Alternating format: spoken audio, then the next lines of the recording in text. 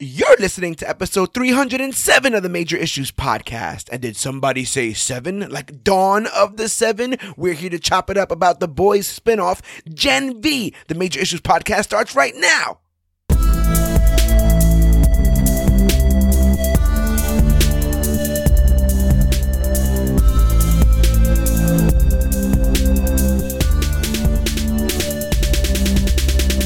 Hello, everybody out there in comic book land. My name is George Serrano, aka The Don, and if you're listening to this, you can only be here for one reason, and it's a brand new episode of the Major Issues Podcast, brought to you each and every week by comicbookclick.com. And as always, I am never alone, but I would like to do the introduction. We got All-Star Asa in the building again to tackle some things. Are you ready, broski? Welcome. Always.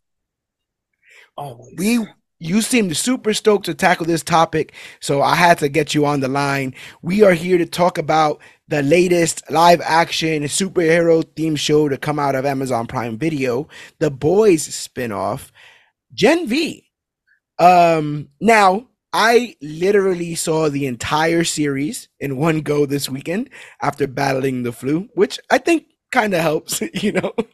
For sure. Really made the sick stuff go by a bit quick.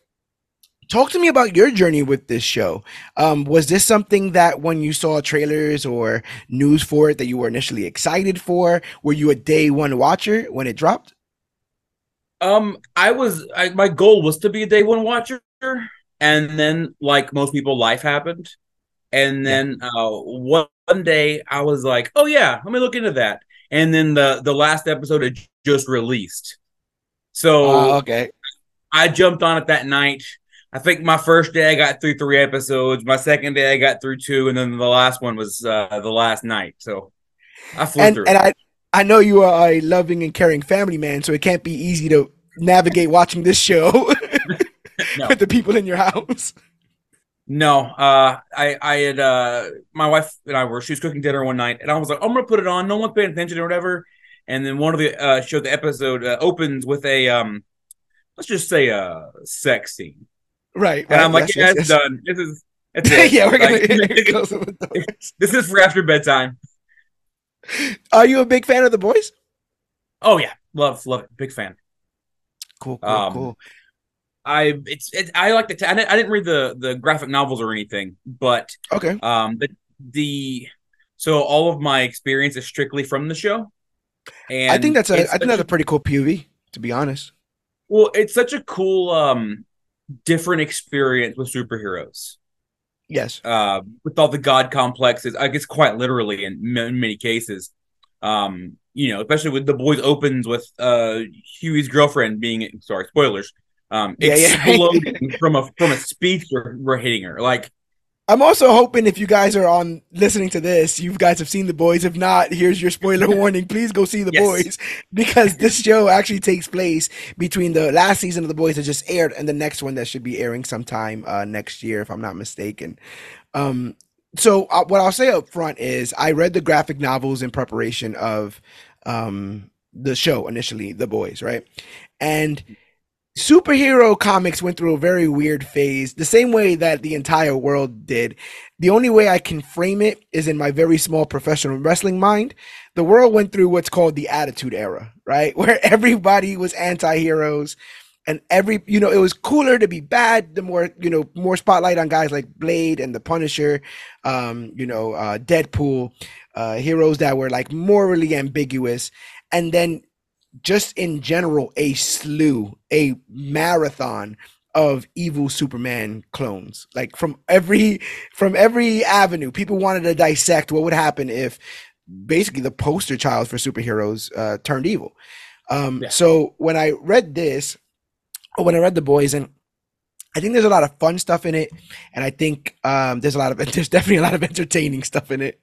The book itself is kind of a pizza cutter ish, in the sense that it's kind of all edge and doesn't have any point.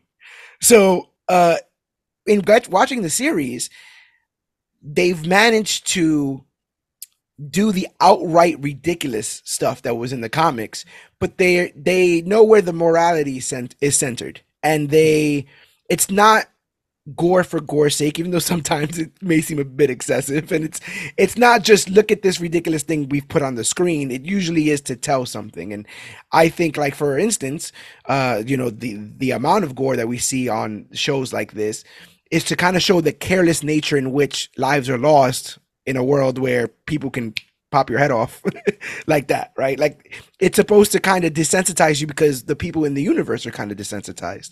We literally see someone get mopped up in the beginning of an episode in this series when Golden Boy explodes. We literally see him get mopped, like they're just putting him in a bucket or whatever. Um, so yeah, I love all that stuff. I love that, not to get in the weeds of things, but it kind of plays off the worst parts of every political party. Like, like it plays off the pandering nature of one, or the super strict nature of the other. In a world in which we're constantly trying to be like, oh, this show's for us, and and no, and they're making fun of the right people. It's like, no, this is saying how ridiculous everything has gotten. And it kind of came at the perfect time, because a lot of what The Boys is about is this commercialization of superheroes. And I mean, we're at the zenith of that, right? Like with the Yes. MCU, the DCU, it's never been bigger. You couldn't have come out with The Boys in 2000. It would have seemed like a exaggeration, like come Yeah. on, but I think what it gets right is how close it is. It manages to get to stuff like what we actually see. Like when they did that whole Dawn of the Seven stuff, bro, like I was dying. All that Snyder cut, all that stuff, absolutely hilarious. Brave Maeve's lasagna, like she comes out as gay and they just go out to like, they just gonna put that on Front Street and sell gay lasagna. What does that even mean? Yeah. They were gonna do like a show for A Train where he goes back to his roots. He runs to Africa and goes Yes. back to his roots. Didn't It's like didn't he absolutely request a ridiculous. change of uniform? Yeah, yeah, Sorry. yeah. Didn't They yeah, so yeah, he they went made he like would a more what African tribal uniform, and I think I want to say in season three. It's absolutely it's so crazy, and then you get between, I mean, pick one. Butcher and Homelander, like two of the greatest characters in this kind of medium, Mhm. diametrically opposed, and like I think Anthony Starr kind of kills it as Homelander. Now I'm a little bit biased. We once put up a Got Milk thing of him, and he liked it, so I was like, Oh, oh, he's okay. my man now. Fair enough. I like he knows comic book click. He's my man now. But what do you think of the whole idea, like the Seven, Homelander, this like more the corporate side of what they've done with superheroes here? I well, one, I like the satirical nature of the entire universe. Yeah, And like, kind of like you said, it really plays off of, I mean, the current political climate of our current world, um, and the furthest pushing of it. Especially when yeah. you get down to that, what in was it the Homelander's love interest, the Lightning Oh, chick, Stormfront. Stormfront, when like Yeah, she's literally a Nazi. Like, I mean, yeah, yeah, yeah. like Like from 1940s, like yes, literally from yeah, right. she's Yeah, quite literally a Nazi, and a Homelander, blonde hair, blue eyes, or boy, you know, yeah. um, and then so I really appreciate that. The Seven I love is definitely a clear mockery of the Justice League without Right, any of the Justice. right. No, It's no justice. yeah, all the corporate nature. I can go on a big long political rant if anyone ever gets bored. Come find me. But Hey, like, bro, yeah, I'm down for it. What's going on? What you got on your mind? but just of the corporatization of everything. And so Hmm. just to see how all the heroes are corporatized, how all right, well you can't do that because that's gonna hurt this bottom line, and if Yeah, you do this, you're gonna hurt this person's PR. Like with the sexual assault of of yeah. uh, Starlight, of I'm sorry, Starlight, Starlight. with Yeah. the Deep. Like, I mean, there was definitely a level of when you see her kind of come out like the Me Too, which Hmm. was a really, really, oh, that's a very interesting topic, how they're going with this. And Right. then how it's like, oh, well, it's going to ruin his career. And Yeah. then, And then It's you like, get what the do whole you mean octopus. his career? Yes, What the hell are we yes, talking about here? Yeah. yeah. And so I overall the show as a just a satirization of the masturbatory culture of superheroes is Yeah. great. Hmm. Um, and especially I guess God, I'm just gonna keep repeating the same thing over and over again. But it's especially welcome now with as someone who thoroughly enjoys superhero paraphernalia, movies, video games, works. Hmm. I'm feeling a little bit of fatigue, and then Definitely. so Yeah. to see this like realistic bit Right. Right. of Right. like how some heroes would be good or bad or um, would be tempted by money or tempted by fame. It's a interesting way to see them both more super and more humanized than like your Yeah. Captain America, Soldier Boy. You know, Oh, 100%. Yeah, Soldier Boy is a so yeah. trip, bro. Overall, yeah, I think this has been it's a great media outlet for especially for fatigue people feeling fatigue. Yeah, yeah, I think it does speak to a lot of that stuff there. When you mentioned Stormfront, you reminded me of two like really poignant moments for me about the show in that season. One of them was she tells him something like, "I don't need everybody. I just need a dedicated army to go online and share my memes." And next thing you know, your uncle's sharing my meme, and he doesn't even know why. And I think Yes. about how many grassroots, random crazy fringe, parts of our society started like that. A couple memes at a 4chan or whatever. Now you're in the dark web, making flags and about to do a protest or something like it. It's crazy. That, but then my favorite non-verbal acting moment when Stormfront's telling Ryan that there's doing a white genocide, and Homelander makes this look like, what? Like, I was with you. He said that whole like white genocide thing. I don't know if that's that. People who say that, they're usually going one way about it. But yeah, it's humorous because it understands both our love for heroes and why we attach ourselves to that media, and why almost every part, like we always talk about, we love superheroes if they were here today, but if they were here today with the way we run things today, this is exactly what it would be. Because we're doing things in two, we are believing that we're doing things in one way when really, and again, not to get political, it's all run on money. Like every little bit of it is run on money. So it's funny. And then in a snake eating its own tail moment, now this has a spinoff. So Yes, exactly. it's a parody, but it's also kind of doing the money making thing that the regular superhero stuff was doing.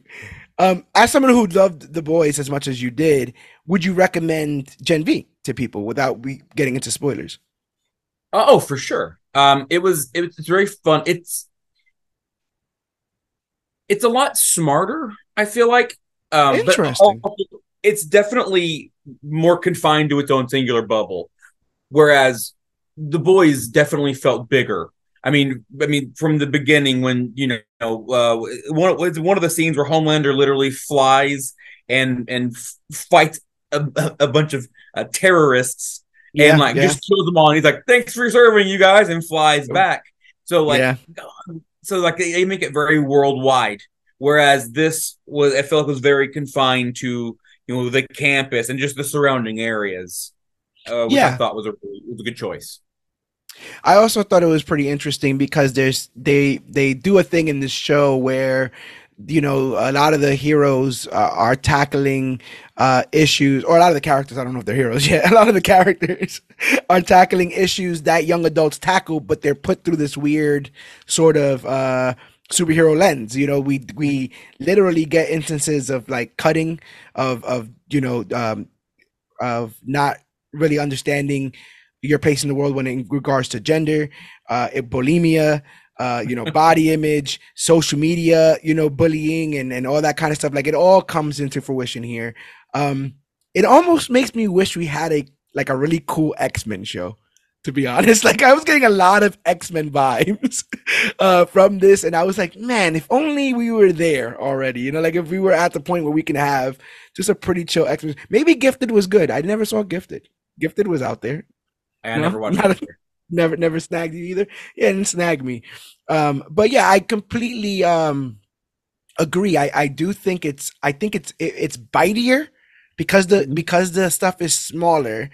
They have you kind of spend more time with these characters and kind of get to know them. Not everyone is black and white in this. I think towards the end people stand their ground and we kind of Oh, for see sure. how the land, I mean, the lay of the land. But initially, just like when you're young, you kind of don't know and you kind of are influenced by how you were raised and what you're meant to believe in that system. And then there's ultimately the thing that happens in everybody's life. What happens when that system that you've always believed in, you start seeing holes poke through it? You know, Hmm. what happens when you get disenchanted from, what you've been led to believe, and it's usually not great stuff. So yeah, we're all psyched here to talk Gen V. Just wanted to give you guys a bit of a spoiler-free discussion so that if you haven't seen the series yet, you get a little bit of major issues before you go and binge that series and come back over and join us for the rest of this conversation because we are about to get spoiler heavy in this recap and review. You ready, Yeah, broski? pause right here. Go watch the whole series and come right back. Like, Yes, come pick, pick and then stuff think louder. about it. It's already paused. All you gotta do is press the button, bro. Then now you're a time traveler. Now you got superpowers. You kept us still, and now look. Now we're all here. Now we're all on the same page. Everybody seen Gen V? All right, now let's get into it. Professor Xavier. You Yeah. know. So Gen V is an American superhero TV show developed by Craig Rosenberg, Evan Goldberg, and Eric Kripke, serving as a spinoff of The Boys by Kripke, and is based on The Boys comic arc We Gotta Go Now. I actually haven't read that by Garth Ennis and Derek Robertson. The series stars Jazz Sinclair, Chance Perdimo, Lizzie Broadway. That's a great name. Maddie Phillips. The best name, I believe this is the woman who plays Jordan Lee. Her name is London Thor. Hmm. How? Like how? Yeah. Way to pick the best stage name. Yeah, Like, London Miss Thor. Miss Thor. It's London. London Thor. Um, Derek Lee and Asa German and Shelley Kahn in the main roles. When our story starts, we meet Marie Moreau as Jazz Sinclair. She's a hemokinetic, so she's able to physically manipulate blood. We kind of see her tragic origin where the appearance of her first period ultimately leads to the death of her parents and causes her sister to start becoming estranged. So like this is kind of straight out of X-Men, right? The whole like idea of puberty kind of knocking into the powers, but it's more insidious in this show because we know now that no one got powers by chance. They've yes. all been injected with compound V, and we're led to believe it's primarily from their parents who want them to become something greater. Hmm. So you have this moment, and again, thinly veiled, right? The period, and I'm a monster, and like all the kind of stuff that you would think in that moment, not knowing what's going on. But what did you think of this being the very first scene? This murder by blood. It was such an interesting way to walk out because, like, you meet her dad, and her dad's going on how great A Train is, and like, just it was such a happy like family scene where it's so unlike the boys to have a happy moment. Um, Well, but then, yeah, yeah, um, and then they so much violence when it comes to blood. Like, I yeah, it was gratuitous to a fault, but in a good way, if that makes any sense. right, But with the yeah, when she just yeah, when she caused it to explode and like cuts her mom's throat, like yeah, such a wild origin story. Um, right. And you're already I dealing with can't. something in your body that you're not even used to, like that. Yes. She's dealing with all of that, and then kind of freaks out, and then yeah, accidentally kills her parents, and that basically sets her on a path for the rest of her life. They end up kind of, I don't think they jailed her, but they put her in like a institute, the Red River Institute for these soups that don't have parents or don't have a means. It's interesting. Yeah, A Train was getting inducted almost like a like draft when they draft people in the Mhm. NFL. Like he's coming on, he's like, yeah, I worked real hard, and it's a big deal because he's the first African American on the seven. Mhm. So her family, being African Americans, is like rooting that on. Again, even though there's still a sinister undertone, I think she was talking. The mothers wasn't a big fan of A Train. She was like, oh, he hangs out with like terrible people. Yeah. But it's about the image, and Mhm. he's joining the seven, so it's a big deal. Um, like we said, she gets sent to juvenile facility Red River, where she stays until she's accepted into the prestigious God. I can never say this.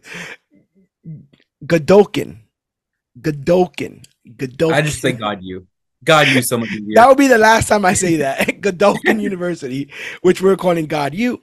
God U was founded in 1965 by Thomas God, a behavioral psychologist. He created the school as a front to study superheroes and learn the reasons for their motivations and behaviors. It is attended by superpowered students who learn and train there to become superheroes for 4 years. Their training leads up to the annual Vought Hero Draft, where once a year the best and brightest supes compete for Vought international contracts to protect America's major cities. God U students, Queen Maeve, or I guess God U alumni, Queen Maeve, A Train, and the Deep were all famously drafted to New York City to join the Seven, something that Marie hopes to do as well. And from that, I get a real. And I've been, I served in the military, and I went to Texas. I was stationed in Texas, and I ended up dating this girl from a very small town. Now I was born and raised in Brooklyn, New York. City never sleeps. Her town had one stoplight in the whole town. You had to drive about 45 minutes to get to like a supermarket. Real quaint, real cool. No issues there. But their big thing was football. Mhm. Loved football.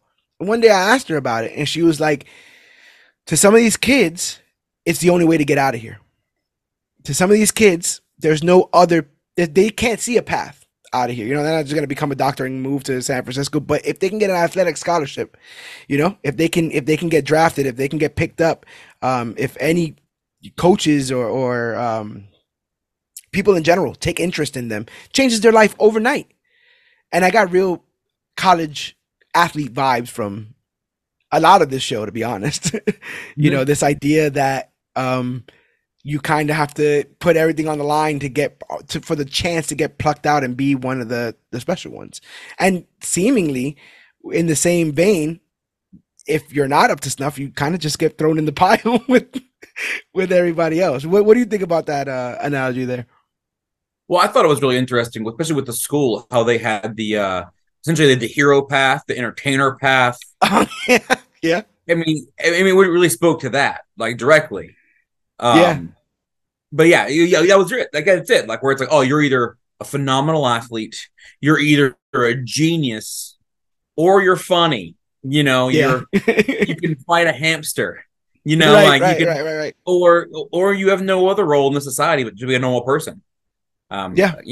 That's where the villains come from, I guess. Oh, also, before we go further, with Marie, Hmm. she was actually referenced in The Boys. Whenever they Oh, broke into the River Institute, okay, whenever okay. when he's going through the computer, you see her name and like her picture.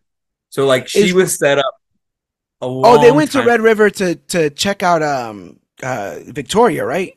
They knew that she was there or something like that. I think that's where we first meet Love Sausage. I know that. Oh I my don't gosh.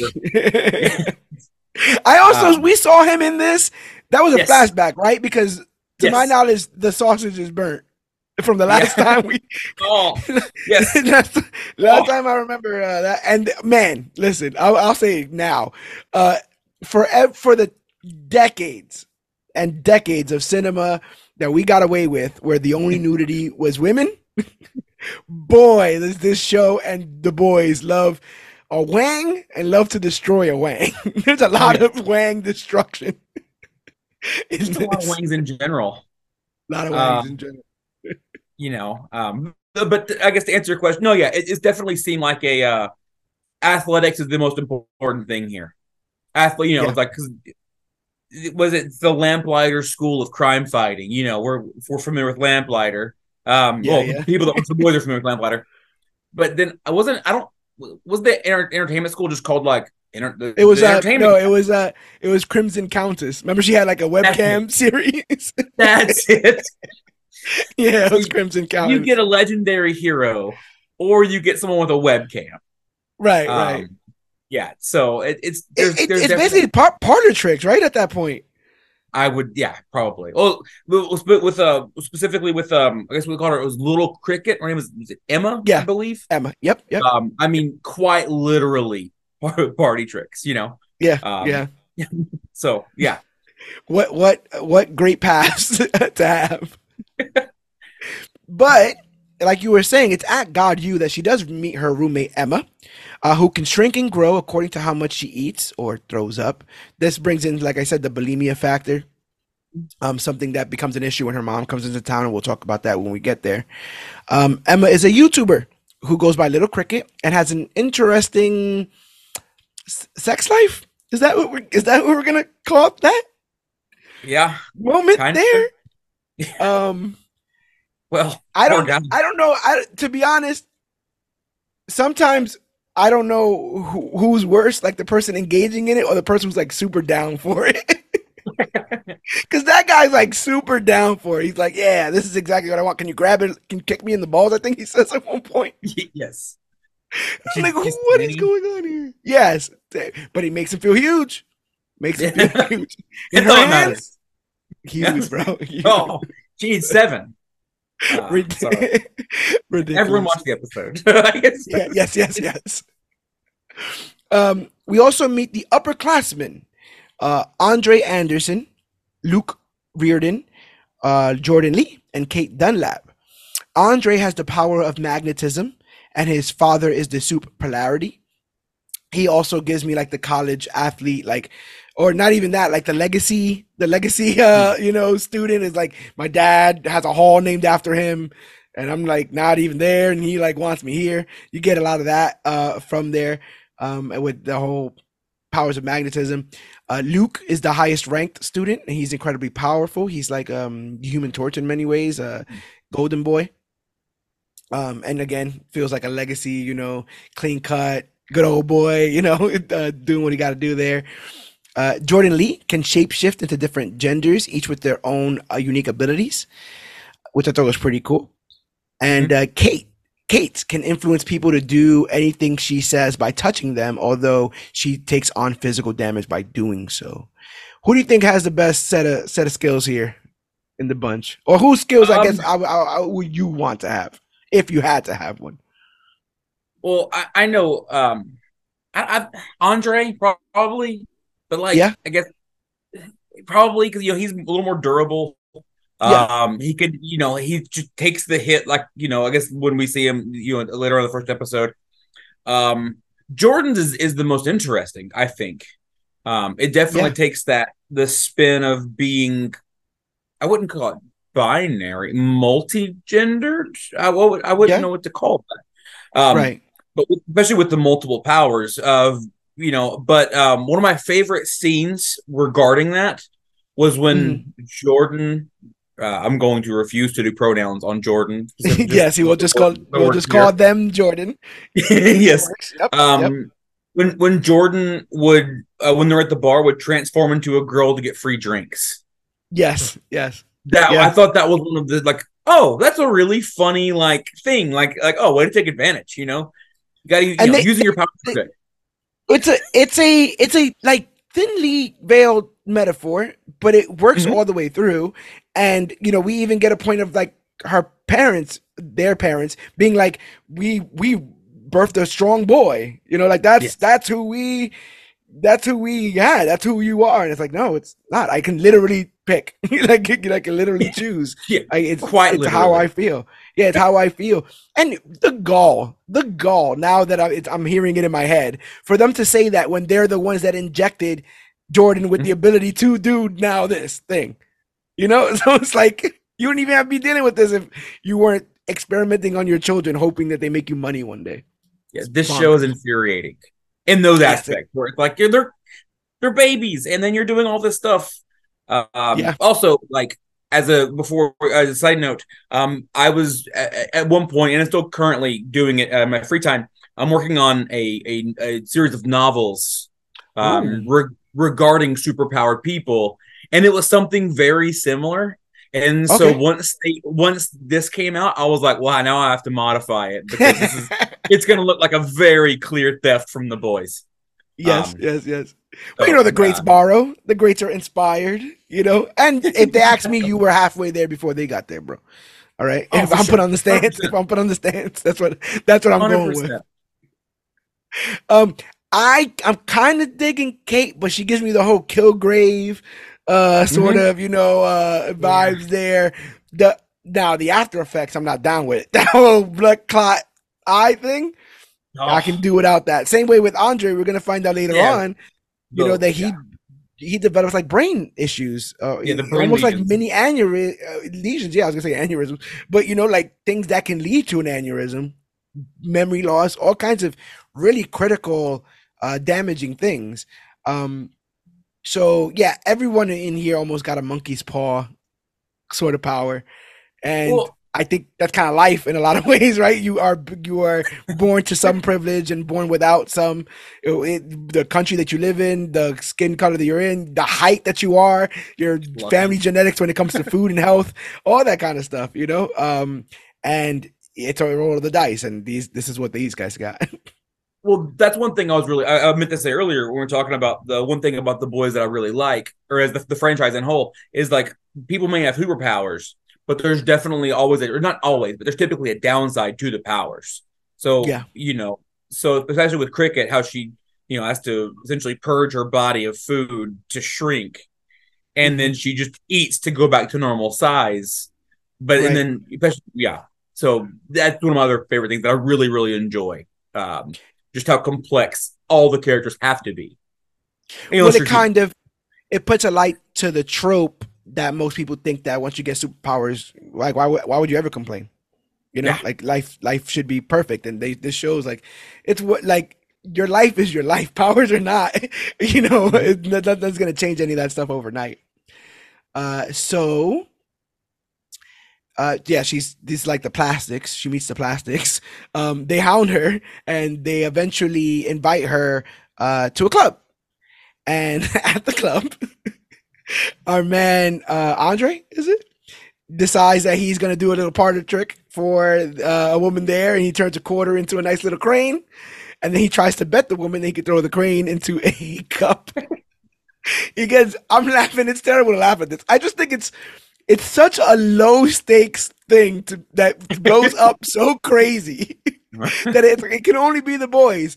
He goes to magnetically send this bird into some rich guy's cup, but he gets bumped into, and it lacerates the throat of a party goer, and basically she starts to bleed out. But Marie, having the powers of blood kinesis, is able to, I guess, force the blood back into her and kind of like seal the wound, which kind of makes her a hero overnight, but is threatening to expose all of them for their kind of debaucherous activities there. What do you think of this group here? And then this moment. um. So in this moment, I remember thinking like, one, I'm totally on Marie's side. I had a rough has a rough go of it. Just not doesn't really know how to fit in because she's Yeah, literally never been socialized in any which way to this level. right, And then so then like I remember thinking, Golden Boy seems a little too good to be true. right, He's so genuine. The whole every time he deals with Marie, he's so like, oh, if you don't want to, you don't have to, and just he right, seems right, so right. so I hate to say it, like very warm, like Yeah, like no yeah, pun intended. Um, yeah. and then so I immediately was definitely like, I don't know how much I care about Andre so much. Right, Especially just right only meeting him, just kind of showing out and then almost kill somebody like right, right, by mere accident. right. Um, And then I don't know. I didn't. Jordan was kind of like, oh, what a cool power set. We only really experienced Jordan. Didn't they fought in Oh, we like get the that jerky moment. We get that jerk moment where she goes to talk to Brick, and yes, Jordan's in the receptionist chair, and says like, "Oh, you're not allowed," or "We don't want you here," or something like that. And she's like, "What are you talking about? I yes, just got accepted here." Yeah, so she's already kind of being standoffish towards Marie. yeah. So I think, and then Kate kind of felt like before. I guess before I knew what her powers were, I'm like, oh, she's just like the girlfriend of the it dude. Yeah, And the then cheerleader, right? so The yes, like the cheerleader to the quarterback. but yeah, no, I was on edge out the gate, but Yeah, I but I wanted to be wrong. I wanted to be wrong about Golden Boy.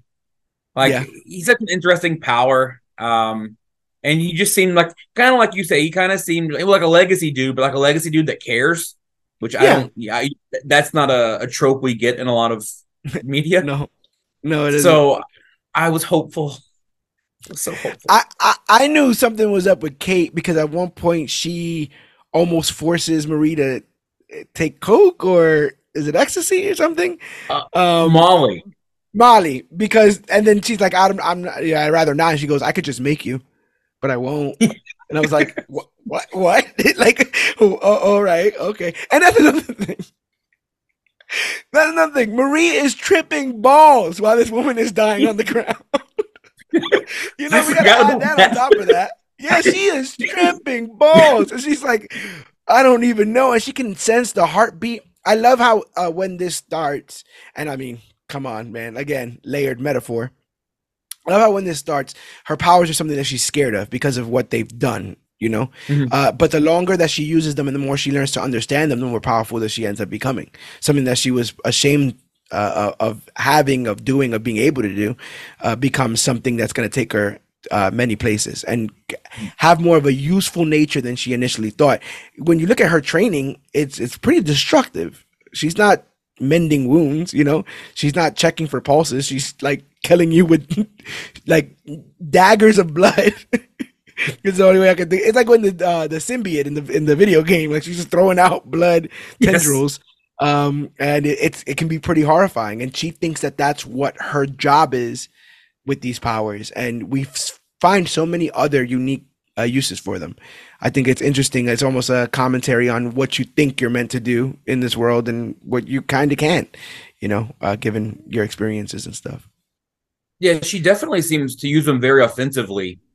When I don't know, they almost come off as like defensive slash healing powers more than offensive. But she's only using them, especially out the gate when we see her strictly like she whips the one guy and throws him, and then Andre pins him against the dumpster right at the beginning. Yeah, yeah.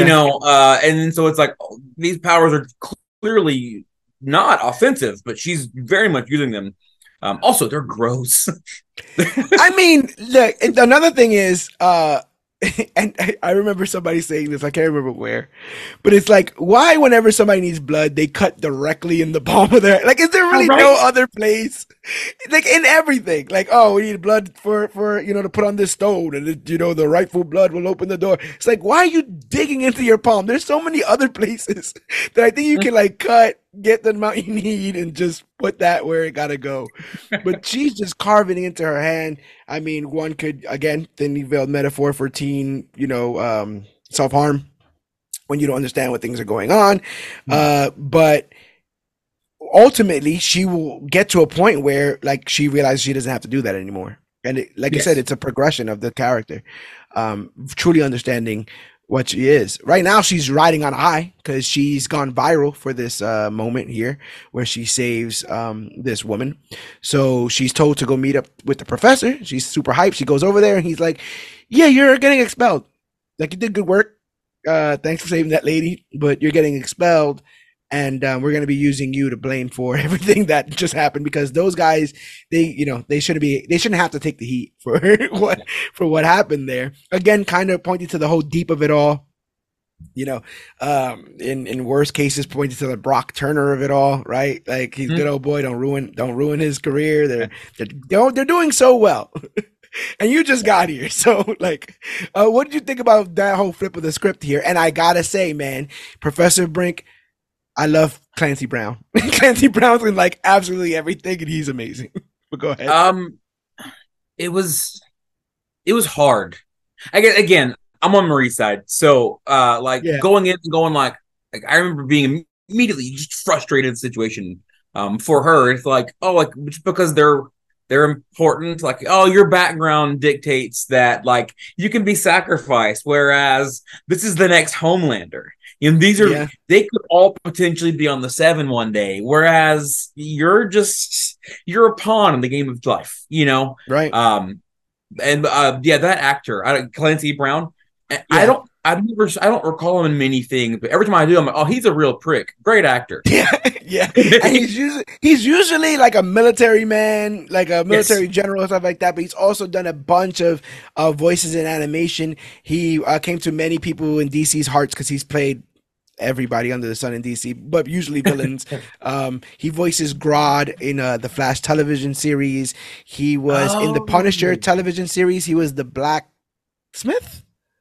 The blacksmith. He's in the Punisher series. Where he's one of Frank's older superiors.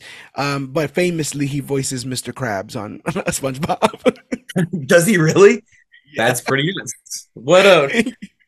What a resume. He voiced Surtur in Ragnarok. Uh, Oh, okay.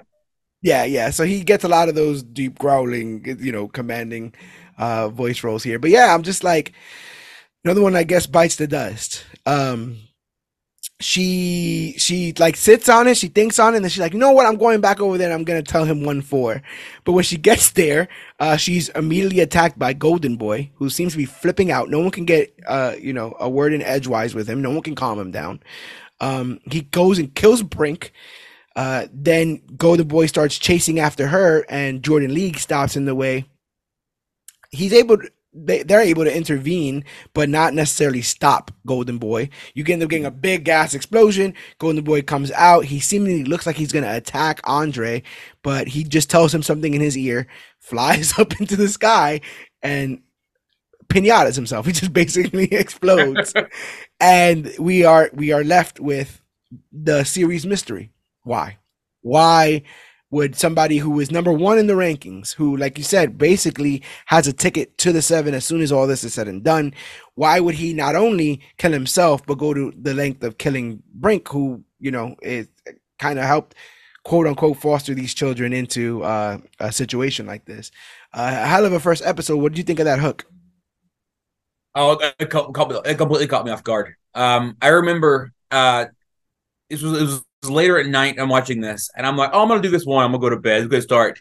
And as soon as he exploded, I'm like, well, I got to go to the next one. Like, there's there's no way I walk away from that. Like you just can't.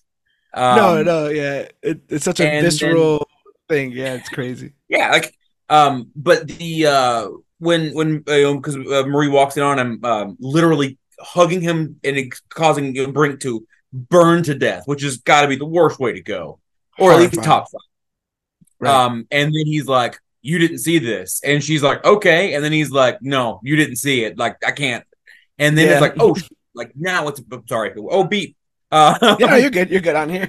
Uh, it's like, oh, now it's real because now and then Jordan Lee, they were such an effective powers where so is the male one physically very strong and durable It feels like that's what it is, and the female one can do like maybe psionic blast or some sort of yeah, okay, pulse blast. but very agile. Like, Yeah, I mean, could read his like, or the female side could read his moves to a T, and yeah, then and could transform on a dime, just like boom, hit back to female, dodge, dodge, dodge, psionic blast, blast, and then Jordan Lee was. This was the point where I was like, oh, Jordan Lee's legit. Like they're like, yeah, it's not yeah. like not just some jerk with powers, no pun intended. Right. But like a legit hero. Yeah, and that's what I was gonna And say. Then is because they even make it clear while they're defending Marie that they can't win against Golden Boy. Like yeah, they know they can't win, but it's not about winning. If they can stop him from hurting or killing one other person, then that's what they're there to do, and that's basically heroics right there. So yeah. we kind of got the most shining example of what one of them can think of when you think of heroics in that moment. Yeah. But it also unlocked that, oh, what's wrong with Gold? Like, what's going on with Golden Boy? Um, Yeah. and then it also, this is the part where I guess it kind of bleeds a little into the second episode where it's like Yeah. I really started going on Andre's side a little more. It's almost like he's being forced to be a legacy student. Like he'd rather not be there. Yeah. He's always going to be compared. And then having Golden Boy there was like, oh, I can ride the pine. I can be number two. That's fine. And I'm not being thrust into number one, which is not what I seem to want anyways. Yeah. Um, so having Andre there made me like, oh, Andre and Marie, and then I started shipping them. So it was Yeah. pretty wild. Yeah. Which gets kind of weird later on when we find out some other allegiances and stuff. But just like Watch wanted to do, they cover up the entire thing with Brink's death and Luke's death. And Marie is given sole credit for stopping Luke and becomes the first freshman to enter God U's top 10 rankings. They put a whole PR team on her. They want to make her the guardian of God U. Her and Andre, I think they wanted to, but he ends up not being able to make the interview. So they're like, screw it. We're just going to focus it on you. She becomes fast friends with a prominent character in the rest of this series, the university dean, Indira Shetty, which I always felt like they just made it could be shitty. I think that she's meant to be shitty and she's a shitty person. And it just feels like it's right there. I just feel like I'm like, come on, man. She's shitty. She's just a little shitty.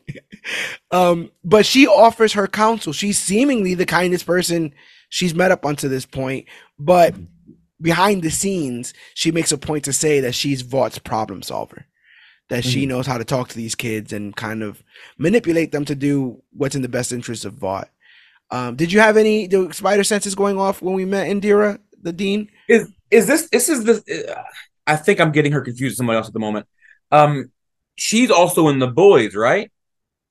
No, that's Victoria. So Okay.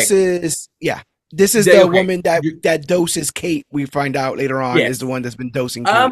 I got Dumbledore vibes from her, but like good ones. Like, oh, maybe there's finally someone there.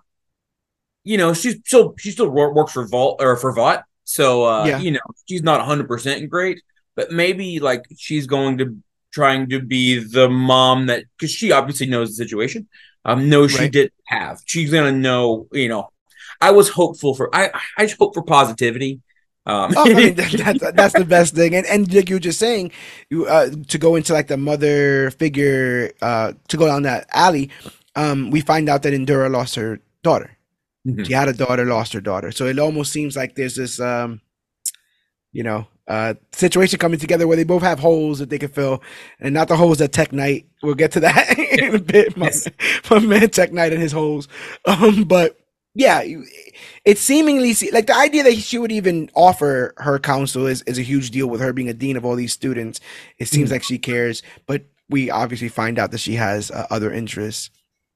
And speaking about people with nefarious interests, Emma hangs out with an influencer, Justine Garcia, who learns the secret behind Emma's shape-shifting powers and then just tells everybody about it. And then when Emma's like, hey, why'd you tell everybody about it? She says, oh, I thought everybody knew. And that's basically open and shut case of that whole situation there. But between that and prior to that, we saw Emma looking at her YouTube comments. Never look at the comments, man. Don't ever look at the comments. You see some of our comic book click comments sometimes, bro. Yeah. No, some of that stuff is like, I want to get in there, and I'm like, you know what, man? I leave it because I know someone better is gonna show up and put people in their place. Oh, I run in and I type it out, and then I'm like, this might look bad on everybody. Like, so I get the same urges Let too, me bro. I just get the same urges go too. back. But usually what stops me is I click on the person and they have 5 friends.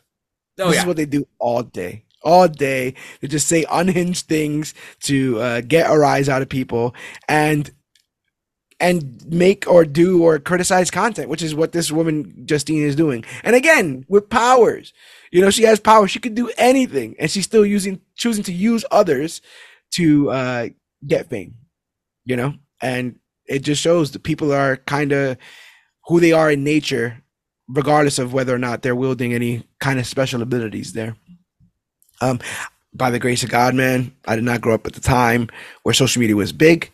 I had a cell phone at 14, but social media was nowhere near accessible on my cell phone. I had Snake on my cell phone. Oh, you had a Nokia brick. Yes, basically. It's the Jordan Lee of phones. It can take a date. Yes. Yes, it can. And it can convert. Yeah, exactly. The whole thing. So it was perfect at the time, but I couldn't imagine a world where all of my teen antics are archived, like on someone's phone or on someone's device somewhere. I still get iffy now when like I'm drinking something and someone's like, "Oh yeah, I took a picture of you." I'm like, "Why? What is that for? Get out of here!" Yeah, bonkers. What do you think about that whole nature of something that kids are dealing with today that most people older probably can't even gel with? Well, one, I'm just glad there's a statute of limitations and that I was Oh underage. yes. For Right. Your Honor. I'm not admitting to anything. I'm just saying, may or may not have done a bit of debauchery when I was a child and just a young teenager that was bored.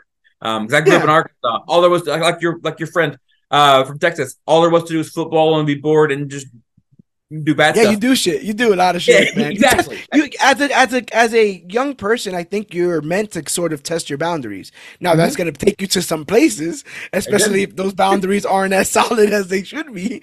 But you're meant to kind of see how big the cage is and why we don't touch the bars.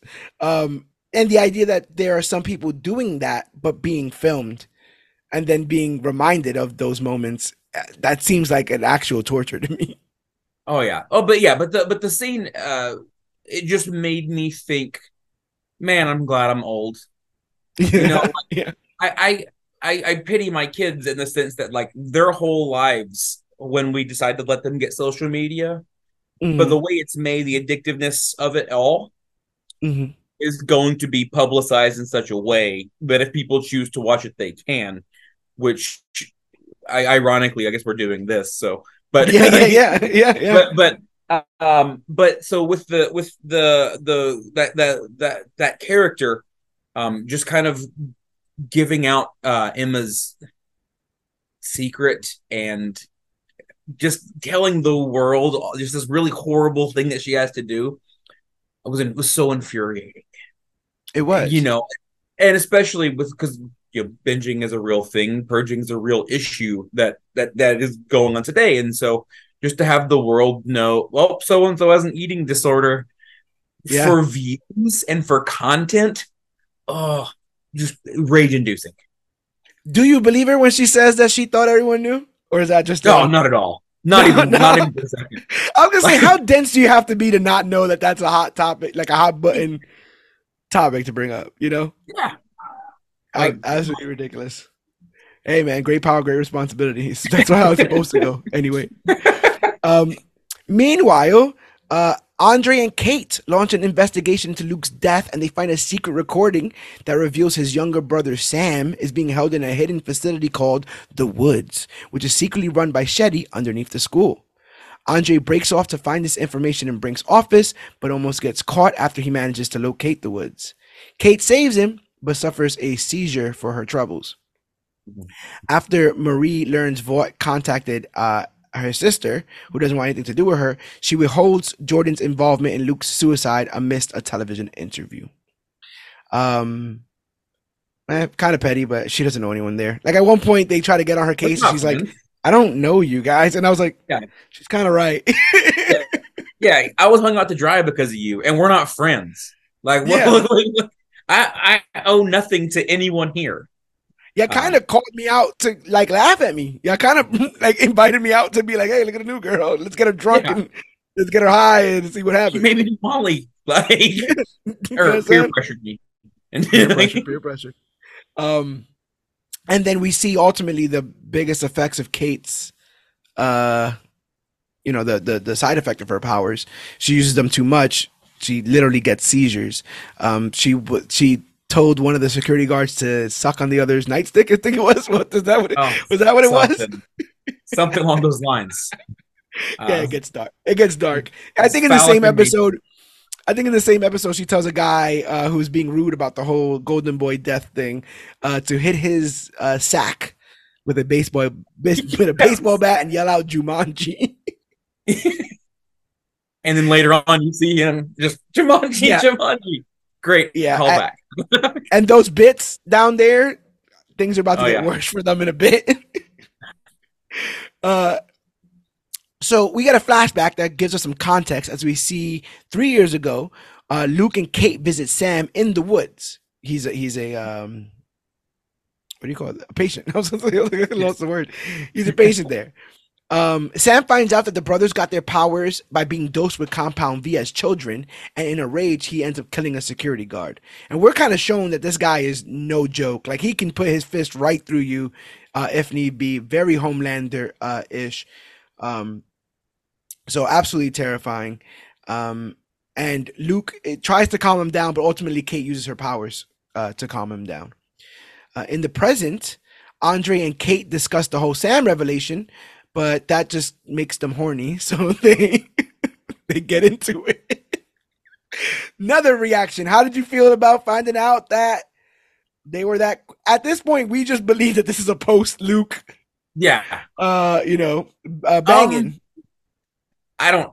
I tried to rationalize it, but I don't know if I could like Right, if my friend died, if I could call his wife. I don't think right, that's. right, I'm right. not really. Yeah, That's not really my cup of tea.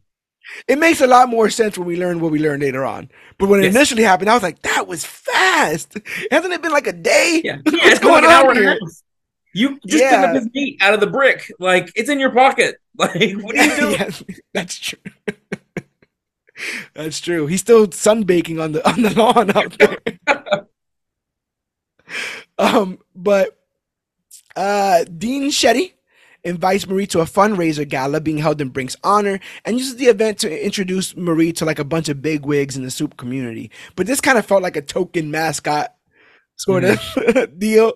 Like, look what we're rolling out.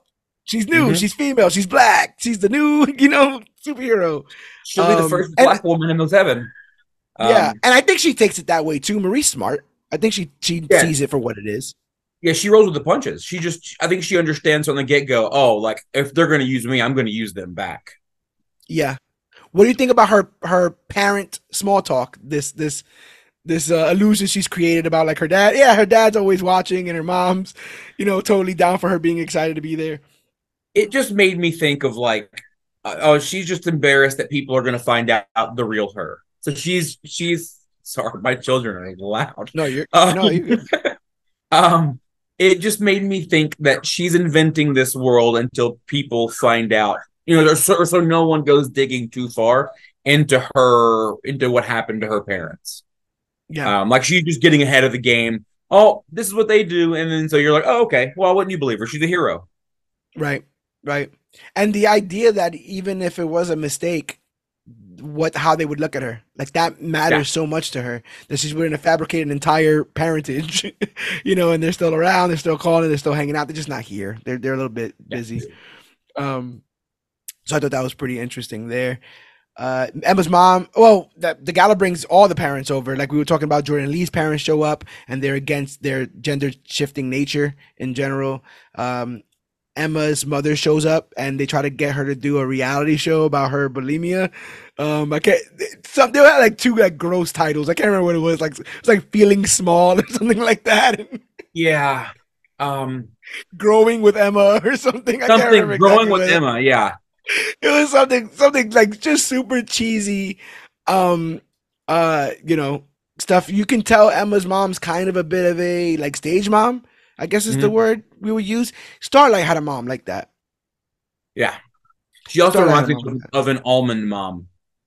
What's an almond mom? It's whenever like a lot of times teenage girls are hungry, the mom about here, have some almonds. Don't eat anything. Here, have Yeah, some almonds. Don't eat. Don't. I know. She even says, "Oh, I don't want you to eat too much." right. Like, and so she reminds me of like an almond mom. And at this point, we don't even know that she can eat and get Oh bigger yeah, than her regular size, right? yes, So it just seems even crueler. Like, what do you mean you want me to eat? What's yeah, going on here? Kind of stuff. And she flips the whole script and, basically lays out that her mom taught her how to kind of purge and, that whole insidious nature of that. Somehow the woman gets like even more excited. She's like, yeah, I love this show. This show's even better than the show I picked from before. Like, the absolutely darkness of ridiculous. TLC. And the darkness of the exploitation of these families. Like, who the hell cares, right? We'll just put this stuff on Yeah, TV and people are gonna lap it up.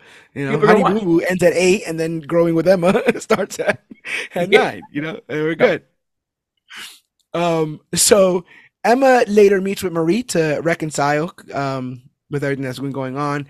Andre convinces Emma to infiltrate the woods for him using her incredible shrinking powers. Feeling down on herself for being outed about her bulimia, she agrees and successfully finds and speaks with Sam. And they kind of have a little friendly conversation. I was a little bit taken aback by the whole "you're white, so you like Shawshank Redemption." What was it? uh, I can't remember that. Oh, Godfather, Shawshank Redemption. I can't yeah. remember what third one. To I be was fair, waiting he's for a right. Dark Knight call out. I was waiting for a Dark Knight call out, to be honest. I'm talking about in general. Like, I think in general, guys our age would be like, "Yeah, man, Dark Knight. I love it." For sure. Um, but what do you think of this initial thing? What's your read on Sam in this moment? What's your read on Sam? He's obviously a bit unhinged. He's obviously needs, or we're led to believe he needs to be restrained or kept in this box. What is the feeling you're getting on him as he's like interrogating Emma and this whole scene's going down? It was a lot of pity.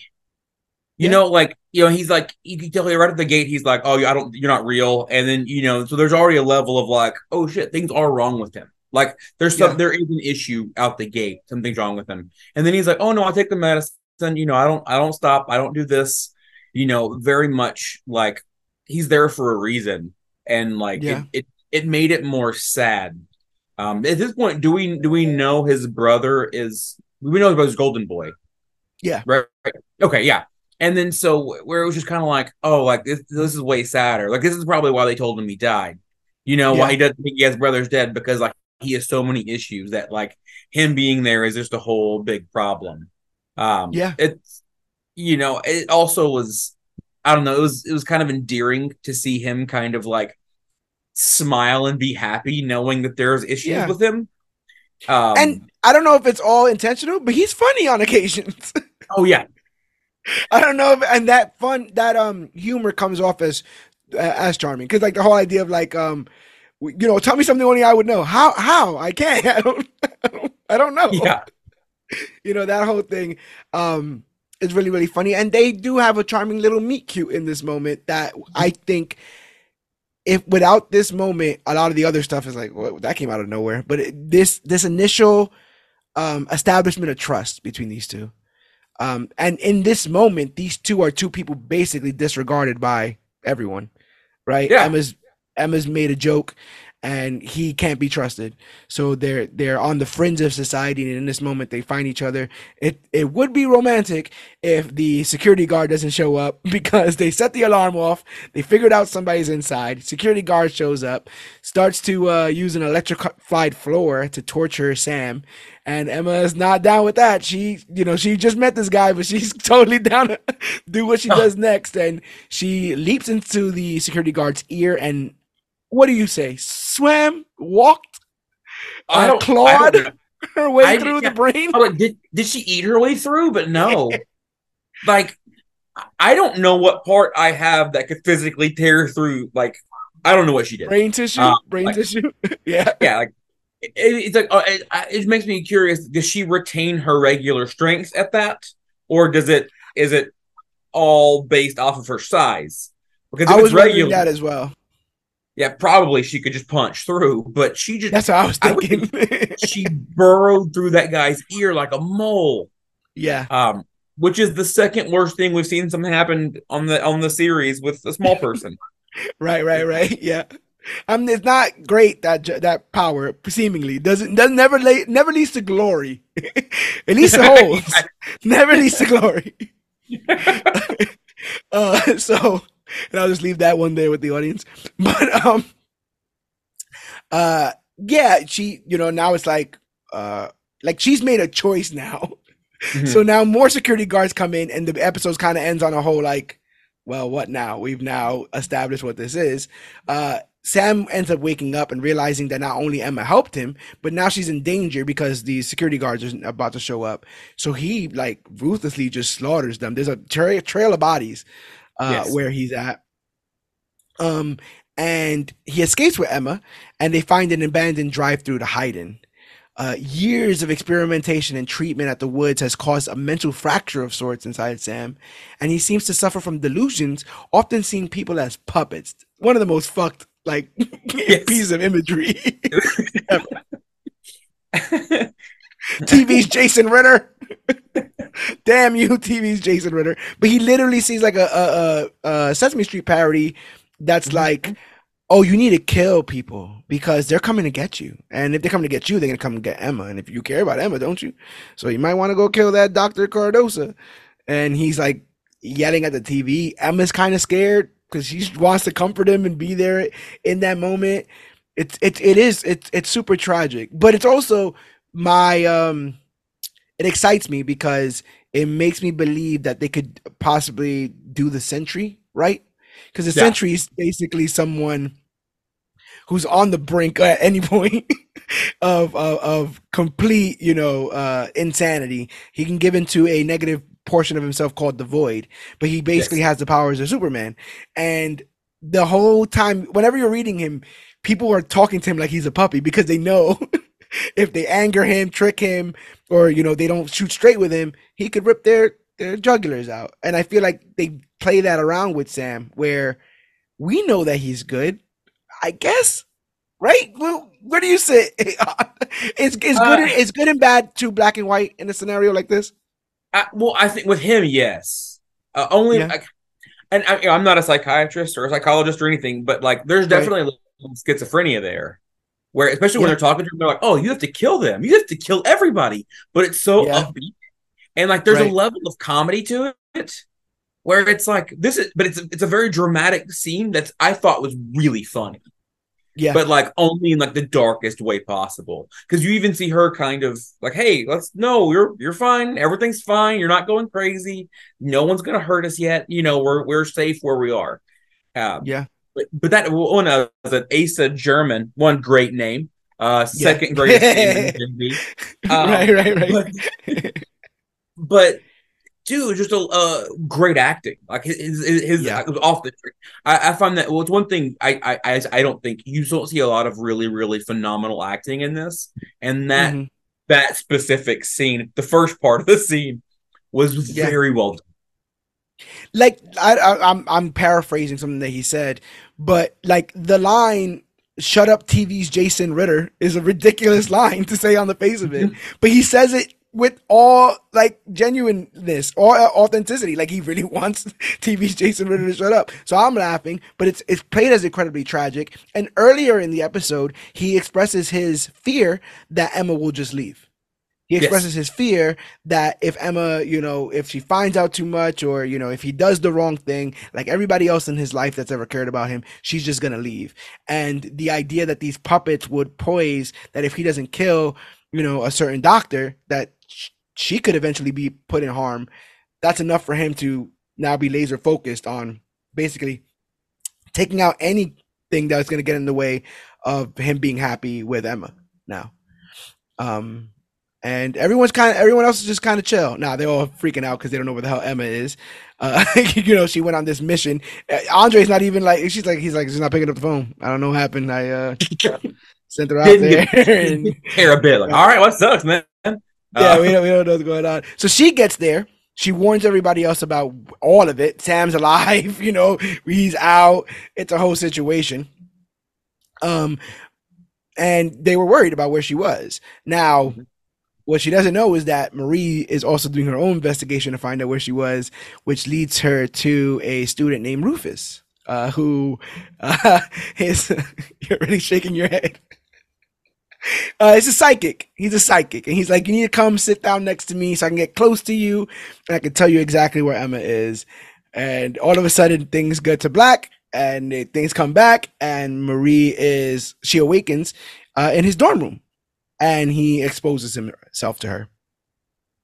Finding herself literally in the middle of sexual assault, she uses her blood powers to make his penis explode.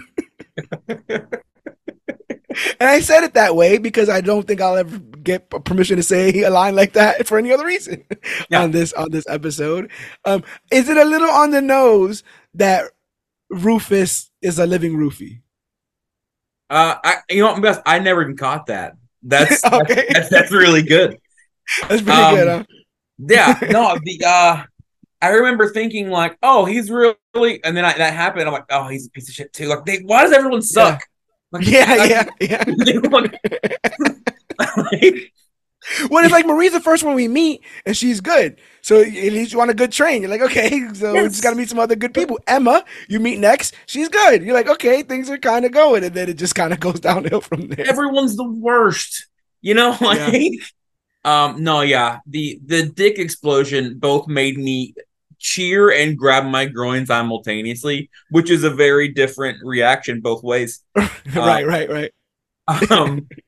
Immediate, like, oh, like you deserve it, but fuck, like, sorry again. Oh no, but and the thing is, they do it at a pace that your mind is a bit ahead of what you're like. Oh, is she? Oh my gosh, there's blood in that. Oh no, things are gonna go. And yeah, there's only one way they can go from there. Again, balls hammered with the bat for the Jumanji. Now his penis is exploded, but he deserves it because Jordan, who steps in to assist her, Marie, that is, tells Marie that, oh yeah, he does that. Like he's known for various you get too close. He just situations of sexual assault, various types of non-consensual acts, which one gross, absolutely ridiculous, and obviously again thinly layered thing of men committing SA on campuses, etc., so forth. But like the other part of it that bugs me out is this idea that the character of I swore they said the word pheromones, but I think it's like a psychic thing, the blacking out, whatever. But Star Fox, the character in Eternals, played by Harry Styles. Played by Harry Styles, has those powers. He has the power of suggestive attraction. He stands near you, and through no fault of your own, you're instantly in love with him and thus convinced to do anything that he says.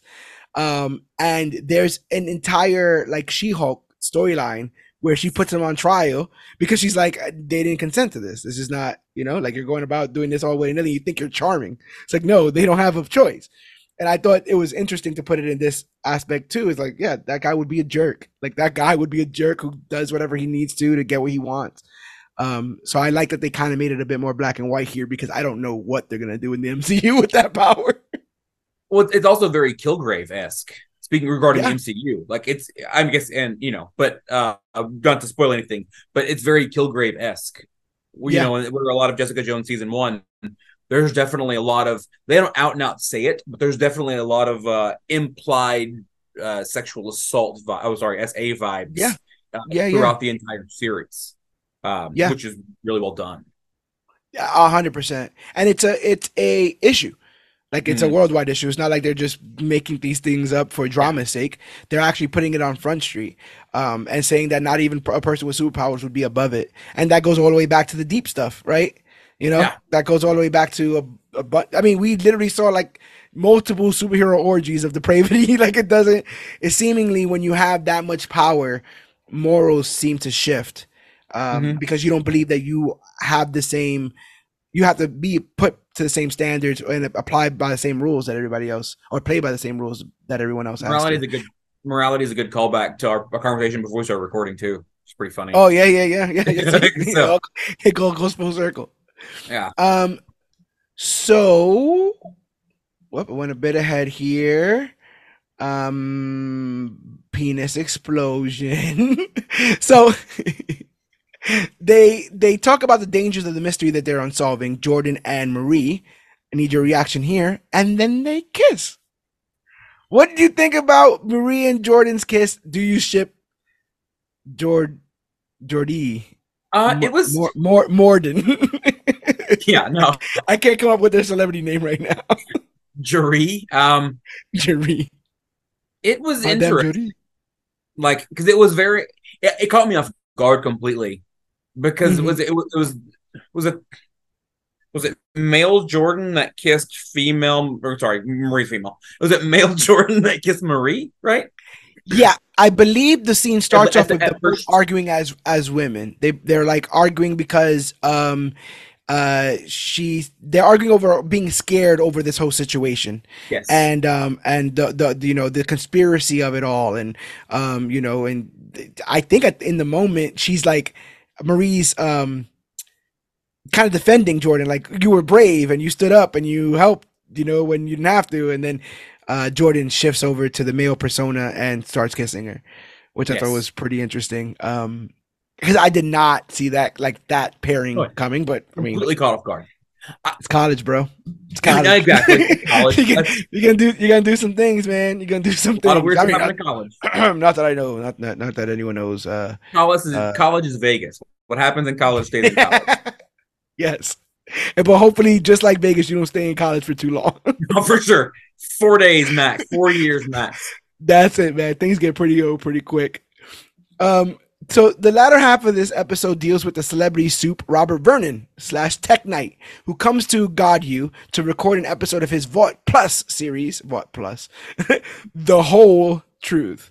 Apparently, apparently, better people than me have pointed out that he says like the word whole like all throughout this episode for various reasons, and it's always talking about plunging holes, getting to the whole truth. He at one point he accuses Andre of eating someone's hole.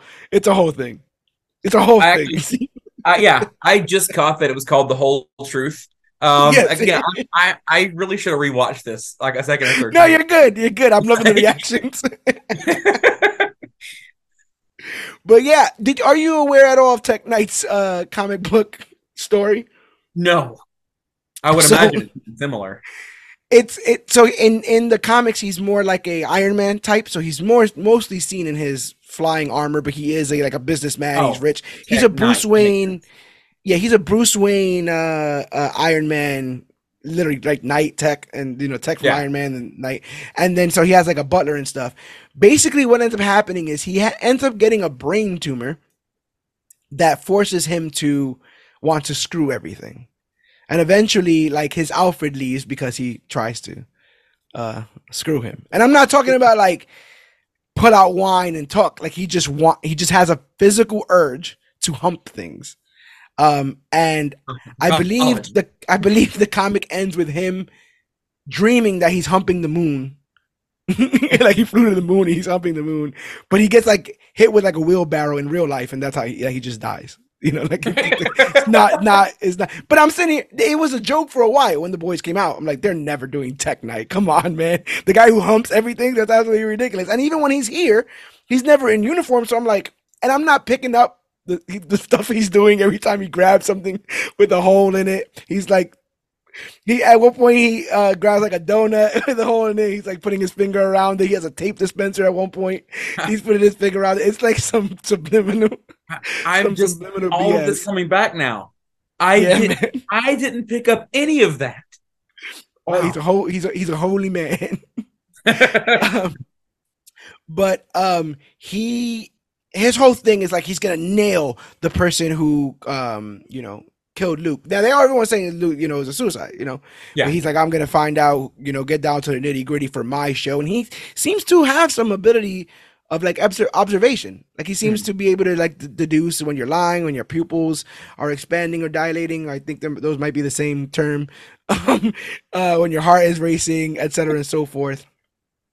And he uses this like aggressive interrogation tactic on everyone. That's when he kind of puts Andre on Front Street about like sleeping with Kate, and then Yeah. he puts Marie on in the hot seat, and basically she ends up revealing that Jordan is the one who was the one to stand up to Golden Boy. Mhm. Um, and he just comes right out and tells Shetty that, oh yeah, none of these kids did it. Like, none of these kids. But I'm just gonna pick one and I'm gonna blame it on them for my show. So that's business there. Um, so that's kind of shitty. When he learns that Sam escaped the woods on Shetty's watch, he, like I said, he intends to frame her, but she threatens to expose his unnatural sex urges because of the brain tumor. So he backs off. And I think, is it now or at the end when we get the clips of what this might entail? He's filming at the end. He's walking away, and he's like, "We'll never know what really happened, but I think we all know. We're all gonna hope that you know Golden Boy's fine." And then he's like, "All right, we're done filming. All right, you guys walk over there. I'm gonna hang out here for a second." And then you see him walk through a tree, and then Oh, you so see you got a hole in a big hole in the tree. Oh, come on. Yeah. Come on, Tech Knight. Absolutely ridiculous. So Sam finds Dr. Cardosa in his home and he flips out. He's like, none of you guys are real. All of this is fake. And he starts to get crazy. Everyone shows up to try to use their powers on him. It doesn't work. Emma eventually is able to embiggen by eating something and kind of put him down for a little bit. And again, just like with the whole Rufy situation, like in mid sentence, Marie's like, "Don't worry, we're gonna," and then it cuts off. And when it comes back, Marie's in bed with Jordan, and things kind of ended. What were your spider senses telling you at this time? Oh, I just remember thinking oh, did I fall asleep? Did I miss something? Did I answer my phone and come back and I just missed the whole thing? Right. And so I literally had to rewind to go back to where the screen cuts black and then it cuts back in and they're just in bed. And I was like, oh, it's not just me, so I'm with them. Yeah, very, very, very abrupt. And again, why here and why now, right? Like, very strange. Like, who else would have been at Dr. Cardosa's house? You're all these ideas in your mind. Like, last I remember, we were taking down in a almost psychopathic Superman, and now we're in bed at somebody's house party. It's crazy. Marie and her friends awaken in various precarious positions. Emma's in the pool. She's like 90 feet tall. She's huge. She's still in the pool. And then she's like, "Oh, can you find me somewhere to throw up?" So she's just gonna that's a lot in her, is what I'm trying to say at that size. So there's a river of puke somewhere in that neighborhood. I'm just saying. But yeah, there's cell phone footage of them partying, but they have no memory of how they got to this house, and they can't recall a thing. There's literal cell phone footage of the girls making out, of Emma, chugging things, big soup energy. I think that's what they called the kind of vibe that she was giving off. But yeah, they can't figure out what's going on. Sam ends up finding Emma and Marie, but they don't recognize him, so that kind of crushes him because he was like, "I thought I had friends, but I'll figure out why you guys can't remember." He runs away. A nervous Cardosa meets with Shetty to discuss his creation of a top secret virus meant to control superpowers. He implies using it on Marie because of her unique powers, or at least using her to maybe even perfect it. But Shetty refuses to involve her and claims that she has a mysterious benefactor, somebody who's looking out for her and making sure that she stays safe. We never find out who that is, right?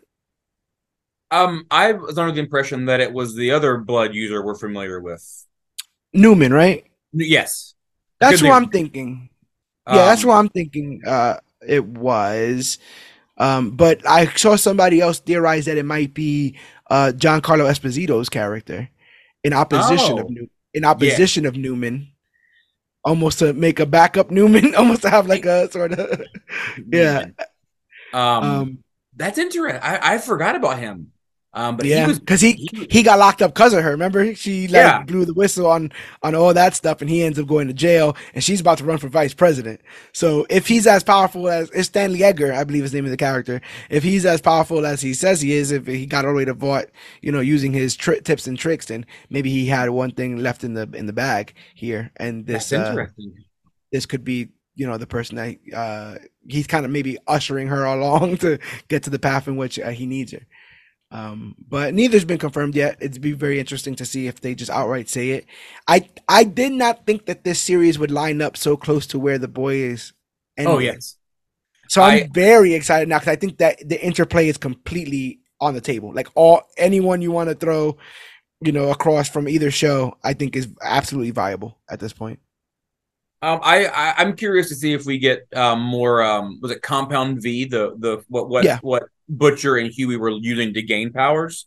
If we yeah. get more of that, I don't want to get too far ahead for for the finale of V or for Gen Okay, V when we have everything happen. But okay. okay. No, no. They left us in a weird position with that too because I believe at the end of that we were finding out that Butcher's dying because Yes, of the V is taking poisoning too much D. essentially. Yeah, yeah, and seemingly like it's like again, it's I often say thinly veiled because it's there. If you don't want to see it, you don't want to see it. But it's like your rage is eating you out from the inside. Your vengeance, your constantly searching for vengeance has now brought you to the point where you might not be alive anymore. What does it take? What is it? What really matters in this world? But uh, Kate claims that Rufus is responsible for their amnesia, and they actually have lost more than a day's worth of memory. That would have bugged me out because they're like, Mm-hmm. "What is it today? Like Tuesday?" And they're like, "No, it's Saturday or something like that." And I was like, "Oh, nah! Somebody better give me all these hours back." I thought a drunk night's a drunk night. I get it. You tell me is the next day, and I got no clue. Like that's got to be the scariest feeling in the Oh world, yeah. And again, that's how I feel without cell phones. Yeah, no, That puts exactly. us out there now, and it's like, come on, ridiculous. She leads Jordan, Andre, and Marie in confronting Rufus, but they lose track of him, and Andre faints. After finding her old diner T-shirt, Emma realizes that she and Marie already know Sam, but they must have been forced to forget him. Speaking of Sam, some officers happen to track him down, and seemingly without any prejudice, and I guess mostly viewing them as puppets.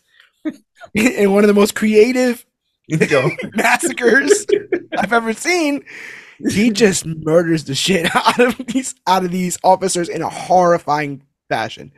And it's horrifying even though you're seeing that it's puppets and confetti. Talk to me about this moment and you seeing this play out. This was my favorite part in the whole show because so whenever they did the trailer for it, they were like, "Oh, it's this, and there's drama and this and this, and there's puppets." And I was just thinking, like, how can puppets be involved? And then you Right. see him slaughter puppets, and like streamers are coming out of them, and it's clearly streamers, but Yeah. like ripping heads off, like. And I just remember thinking, like, this is so violent.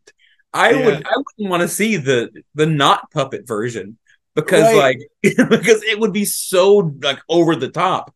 But this was the prime comedy for me. Like the idea of murdering puppets.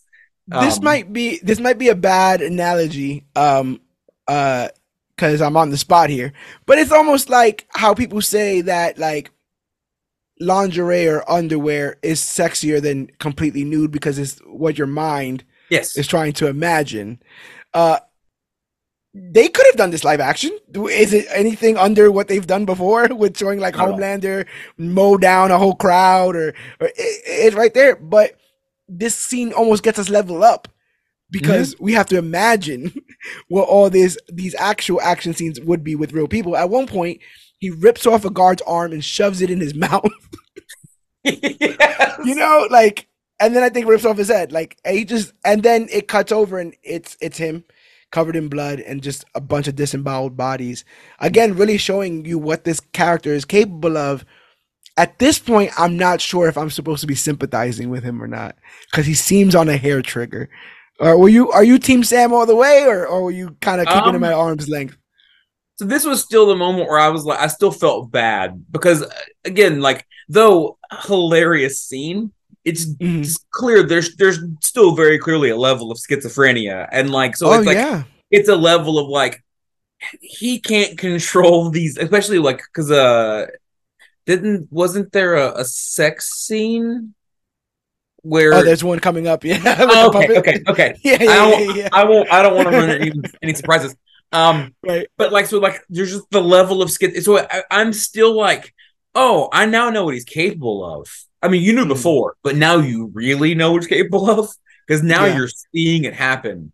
But like, you're seeing it from like comedically, but yeah, still, so it's like, oh, like this is way worse. But also, like, this is why you had this guy locked up on an electric floor.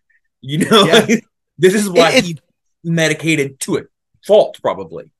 Like he's it's quite obvious that he's not that he can't be held to his own, like left to his own devices, yes, right? Because the puppet thing is like what is it, subliminal. yeah, Like it just happens, seemingly. And I mean, I can't connect these dots again. I'm not a psychiatrist, but seemingly when like really adult things are about to happen, maybe things that are too adult for him to conceptualize, so he switches yeah, to this child like idea of things. It may have helped him cope while he was over there.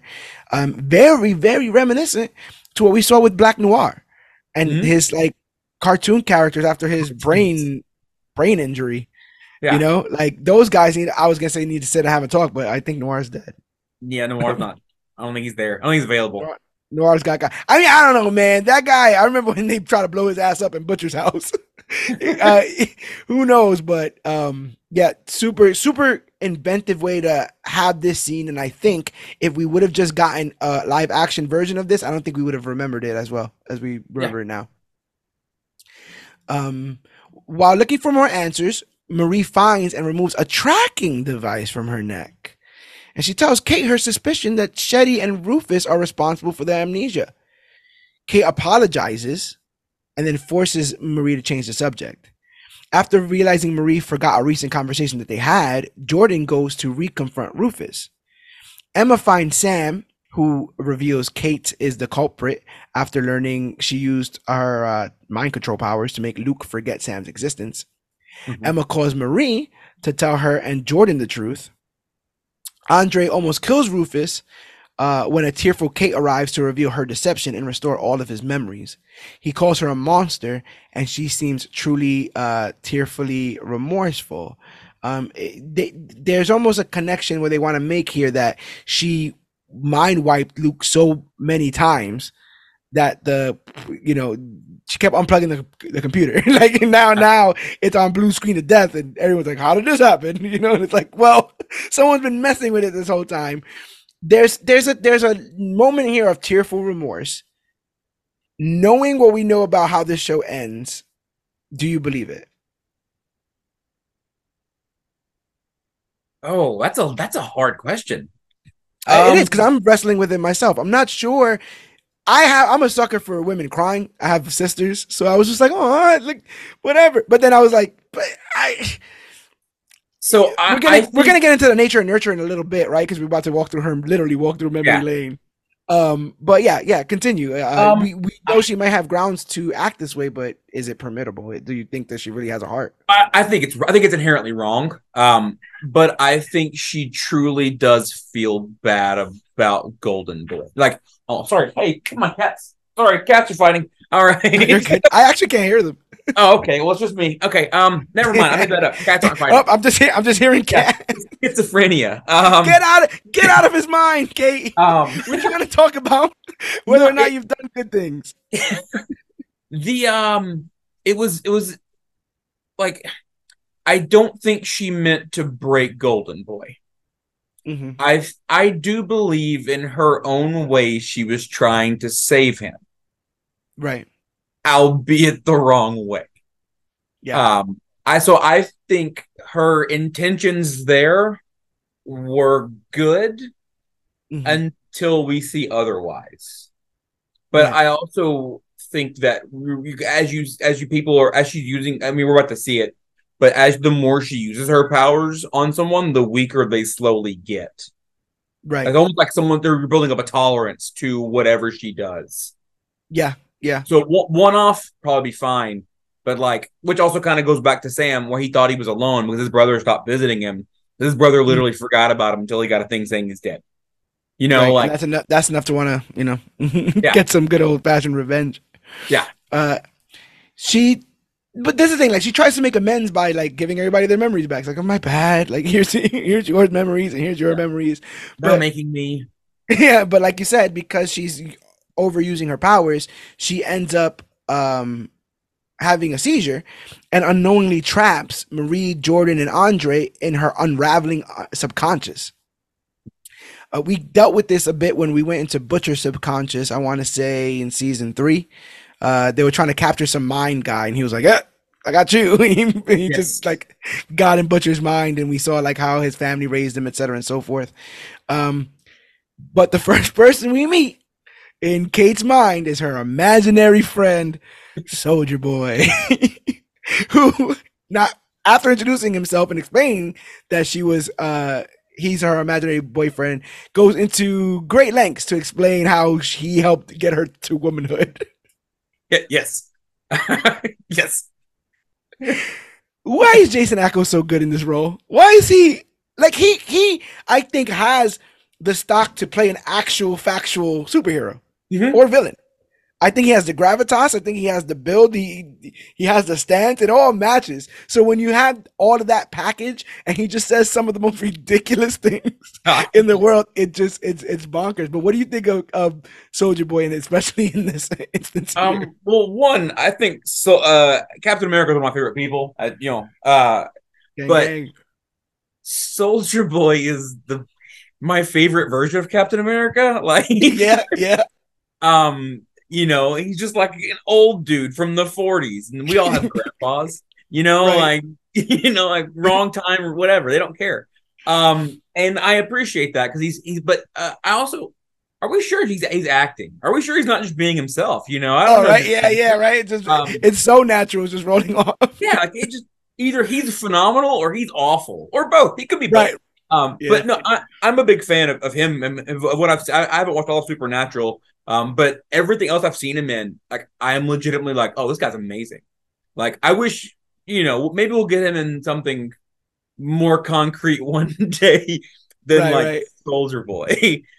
He But no, he voiced Red Hood in Under the Red yes, Hood, and he's gone to great lengths to try to kind of wiggle his way into some bat stuff. Like I think that for one Halloween he like purchased a custom made Batman suit and like just took a bunch of pictures in it, kind of like, hey, in case anyone's looking. But I just love what he brings to this role. And you were just talking about him being old. I always remember the line of, yeah, so what's up with Cosby? That guy knows how to party. I'm like, oh, yes, come on. yes. Come on, bro, the worst. You are the He's worst. You're the worst. uh, Um, and they're at the party, and he's like, "Oh, we started those. Like we started yeah, the orgy." Like, yeah, yeah, like, him and his grandma orgies. yes, Absolutely ridiculous. But yeah, but it's so fitting that it's world building that he's such a big character in this world that this little girl would imagine like that's her boy band. God, that's her Justin Timberlake, that's her Johnny Depp, like Timothy Chalamet, whoever's people digging on nowadays. Um and yeah, it's just a bit of world building. Like he's such an icon that, even young girls were finding their womanhood because of him. or discovering Uh themselves because of Jensen Ackles. yes. Oh yeah, I mean I think a lot of women I get discovered it. themselves. I'm not mad about it. I get it. No. I wish I was 6'2" and beautiful, but I'm not. So here we are. Like He's just gonna do the office quote. I'm aware of the effect I have on women. That's, yes, that's just what it is. But he's there like North Star. He warns them. They have to escape her subconscious before she enters a vegetative state. Basically, the synapses in her brain are going off. We have like, these lightning bolt strikes that signify damage that's happening to her brain because of this overuse of her powers. And in pure comedic fashion, he's like, if you guys need to know one thing, is that you definitely, and then he just blows up. So Yes. they get no advice on this journey. Before we get into this journey, I got definite WandaVision vibes, and I also got super like Phoenix vibes, like Jean Grey, Yeah. super powerful young girl. People don't really know how to act around her, and how much more dangerous can all this get, kind of stuff. And then I guess with the blocks and stuff moving around again, a little bit of WandaVision there. But they explore her memories, and we see how she accidentally made her brother disappear. Heartbreaking stuff. Mother out there for days, right? Looking for him. I'm a comic book fan, and comic book knowledge tells me that that brother's coming back, because Oh, you never ever mention a character and then just be like, and then they just left. I don't know. They just, yeah. whoops. What to what point? You if you wanted to hammer home tragedy, he walked away and we found him in a river. You know what I'm saying? He walked away Yeah. and we found him in a fire or something like that. But to say that we don't know where he's at, and I wouldn't be surprised if the boys finds a pretty ridiculous person to pin who her brother is in all of this. We also don't know if it's older or younger, right? I, Is it I younger? I thought he was like 2 years younger. I thought she was like 8 and he was like 6 or 5. I thought he was just a little That makes like sense. the annoying little brother.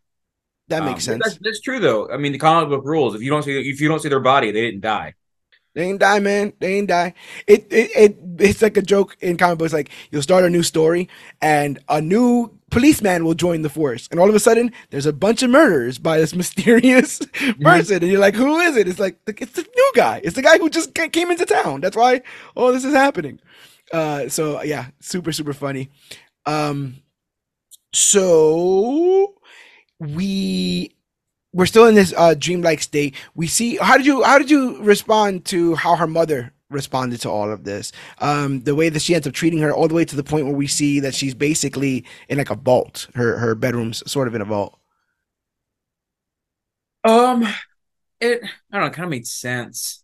Like Yeah. it's just kind of like I Is don't this know the what. Elsa? Is this the Elsa Yeah, of it all?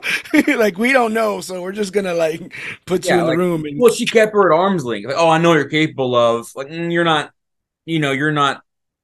You were my daughter, but now you're not so much my daughter, kind of yeah, thing. It was kind of sad. Again, it's one of those sad origin stories. I mean, every character had one apparently. But yeah, Andre and yeah, it's it. Just Andre. Andre's just he's mad at his dad. That's it. yeah, But everyone else had yeah. a really sad thing. I don't know. Kate with her backstory, she definitely was a level of redemption. Not redemption. That's the Mhm. wrong word. A level of like Understanding. Yeah, yes, yeah. understanding how she kind of like she keeps everyone at arm's length, and like she always wears the gloves, which is kind of like so when they come off, oh well, you sucks. Yeah, you're about to get got. Yeah. Yeah. Um, But you also can see how she would then walk into the hands of somebody like Indira Shetty, who shows mhm. up, shows her kindness, gives her medication to stop the voices. We later find out she Professor Exter. She basically lowered her powers to a Mhm. manageable level, but apparently Kate's capable of much more. We'll find out, the lengths of that in a bit. But yeah, showed her compassion. Sometimes that's all it takes. And we literally see this compassion play with Marie, right? Earlier on in the series. So we see that she's very good at Professor Xing it, showing up in random places and being like, you have a home here. But Yeah. her means are super nefarious. So uh she ends up enrolling her into God U. She meets Luke at God U. We see a little meet cute, but then all of a sudden, Dream State Luke is like, "Hey, Andre, why you been screwing my girl, man?"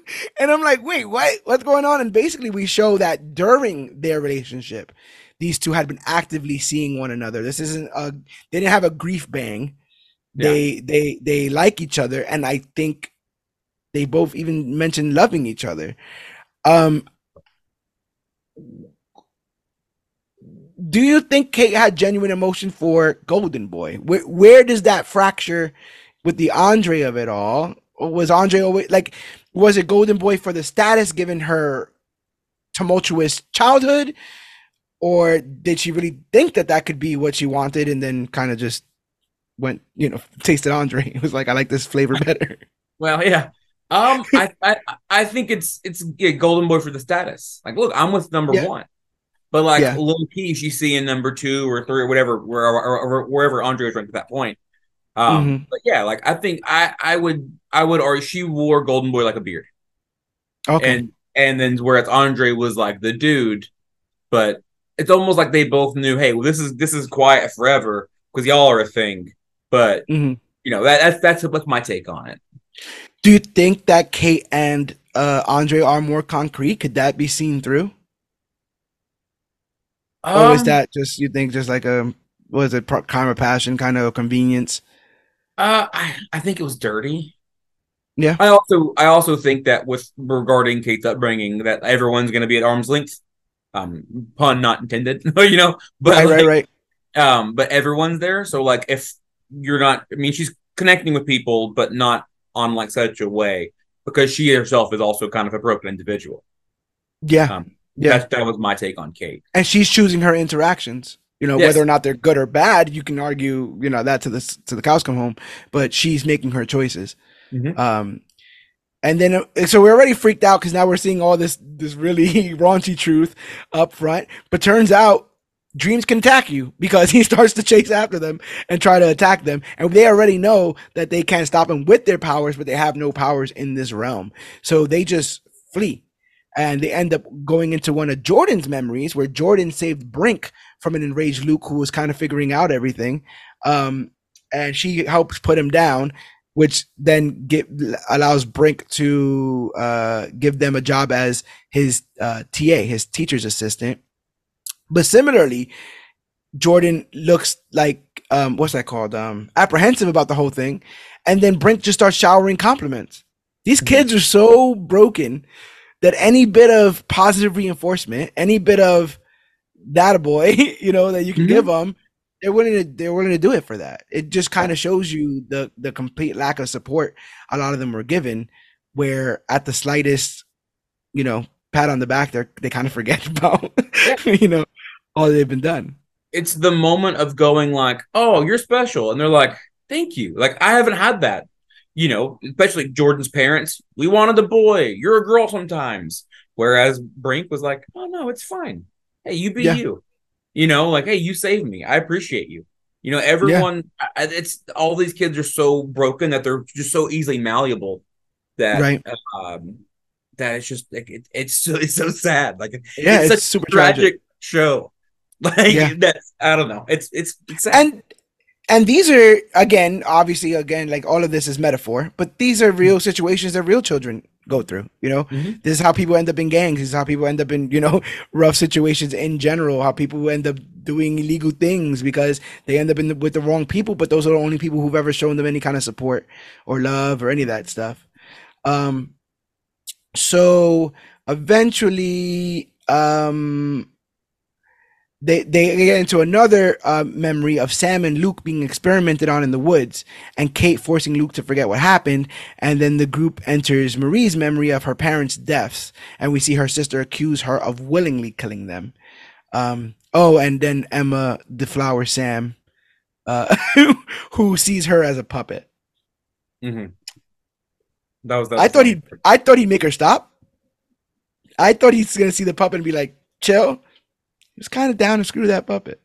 He Well, was, you kind of said it before, where it was kind of every time he's like a seemingly adult situation about to happen, he reverts back to a child, and yeah, so he's like, "No, no, hold on, I kind of want this," and then she kind of he closes his eyes, opens, and then she's normal again, and so yeah. almost like he's starting to cast off that level of protection a lot harder, or no pun Yeah, intended. harder. Um, Emma's getting through his defenses. yes. Emma is getting past some of his defenses. Eventually, they confront Kate and convince her that, just like them, her trauma-filled upbringing isn't her fault. This causes them all to awaken. Emma and Sam arrive, and Sam immediately and angrily confronts Kate, but Emma talks him down and reveals Shetty is behind all of this.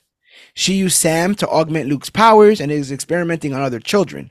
And she used Kate to mind wipe those who stood in her way. Meanwhile, Cardosa tests his virus on a girl named Betsy, which causes her to grow sick and weakens her powers.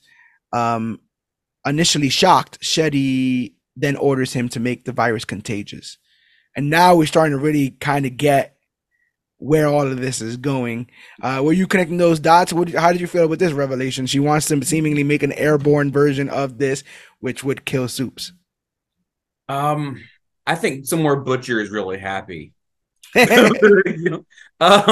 No, it was, I love that they connect that dot too, though. Yeah, for sure. I love that through line gets touched on. Yeah.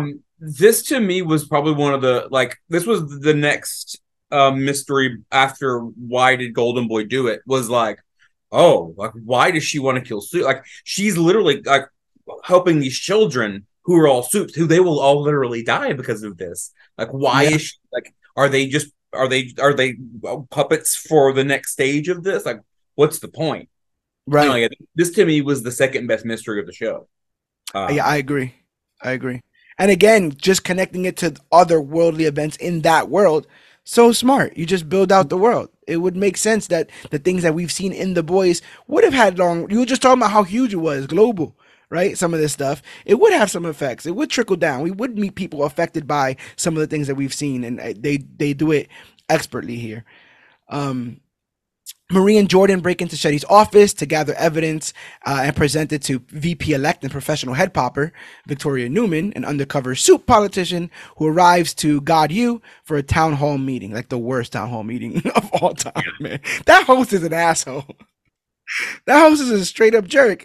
Oh my God. But it's every super political pundit sort of, Bill O'Reilly madness, Rush Limbaugh. It's during this town hall meeting, that we learned that Shetty's family was killed in a plane crash caused by Homelander. She's the transatlantic flight, yada yada. That's big, man. Yeah. And what's interesting is we have met these younger Soups, and we are attached to these younger Soups. Marie, Emma, we have some affinity towards them, and so we don't want them to die. We wouldn't want any harm to be caused to them. Even Sam, we understand the whole situation there and how shitty all of this is. Yeah. But we also remember how we felt when we saw that plane go down. I don't think anyone who's seen that scene can forget that scene of a man willingly dooming an entire airplane full of people, children who were begged to be taken, to safety, because he didn't want to get caught, not saving all of them, so might as well get them all. Yeah, so with that in mind, what position are you in this? Did you find yourself a bit pulled in both directions here? Oh, for sure. I agree with Shetty, truth be told. And more that I'm connected to them, like I couldn't imagine losing my kids, much less to like a super powered being that I literally have nothing to stop. And then like the idea of going like, oh, I finally found a way to get him. Like, I get it. Like, I mean, I'm not justifying it, but I understand it. There's in no way is she more dastardly than Butcher. Yeah, exactly. Right? I mean, like he straight up kills Soups. He don't give it. And the thing is, him, Huey, like it's all because of an inciting incident. And it actually brings up the question, if something is done wrong to you, are you permitted to do everything in your power to make sure that doesn't happen again? It puts you in a very odd position, because the stance you take against Shetty, you're going to have to look at Butcher in that same light. You're going to have to kind of look at the boys in that same light. If they're anti-Soup, if they're taking Soups down, et cetera, and so forth. It's literally in this conversation with you that I just realized how unique it is to watch a show from the Soup perspective when we spent 3 seasons kind of being anti-Soup. Well, and you got to think like, or you don't have to. With the mute Asian lady on The Boys is a Soup. Her goal is to kill Soups. Kamiko, that's it. And then Starlight, her goal is to also kill Soups while being. So like, there's a level of like, are you at what cost? Self-hating? Yeah, so like a little bit of self-hating. Are you mad at parents for forcing you to do this thing? Like, what, what's the, at what point are we the good guys or the bad guys? Yeah, It's hard. because if you were a puppet and you're mad about that, why would you kill other puppets? Yeah. Like, I, wouldn't those other people be in the same position that you just were in? There are other members of the Seven that got in just the same way you got. It really does play with that, again, morality of it all. It's not black and white in a world where this is the realism that people claim that they want in the superhero genre. This uncomfortable gray in the middle, and I love it. I feel like a lot of edgy media doesn't do the gray, because it's too focused on rule of cool. The main character's cool, and there's nothing wrong with him. Even in The Boys, we're led to believe, like, no, Butcher's kind of gone unhinged at this point. Yeah. He kind of has gone a bit off the rails. And again, you can defend yourself given that you were attacked, but for how long? And gosh, even saying that out loud, what's going on in the world right now? No, it's a lot of a lot of gray right now. A lot of gray, man. There's a lot of gray going on here, man. Oh, but you know what? The whole Homelander thing puts her on a scorched earth, mission against the soup community. And we even see a rebellious, drunk Dr. Cardosa come into her office and pee and talk about the virus and all this kind of stuff. Unaware that Marie and Jordan are there or whatever. But to connect it to the boys, Shetty got a soup killing virus. So who does she go to? She goes to Grace Mallory, Butcher's boss. And it's like, hey, you guys hate soups, right? Guess what I got? I got this thing that's about to kill all the soups. And she's like, no, I don't want it. And I love that there's a betrayal in Shetty's eyes. Because Shetty knows that Grace Mallory lost her grandkids because of Lamplighter, which set Mallory on her path. So she thought this was about to be they were going to high five each other and shit in this moment. Yes. Yeah, we're going to kill them all. And when she says, like, not only am I not down to do this, but if you do this, it still won't bring back your husband and your daughter. She turns around and says, and what about your grandchildren? What a interesting moment. What did you think about that conversation between those two? It's heavy. It's hard to be like, well, if you incite a genocide, again, not in today's climate, but if you incite a soup genocide, it's not going to bring back people back. Maybe it stops the bad ones, but what about the good ones? Are you? What about the ones that are trying to change the world and not Homelander?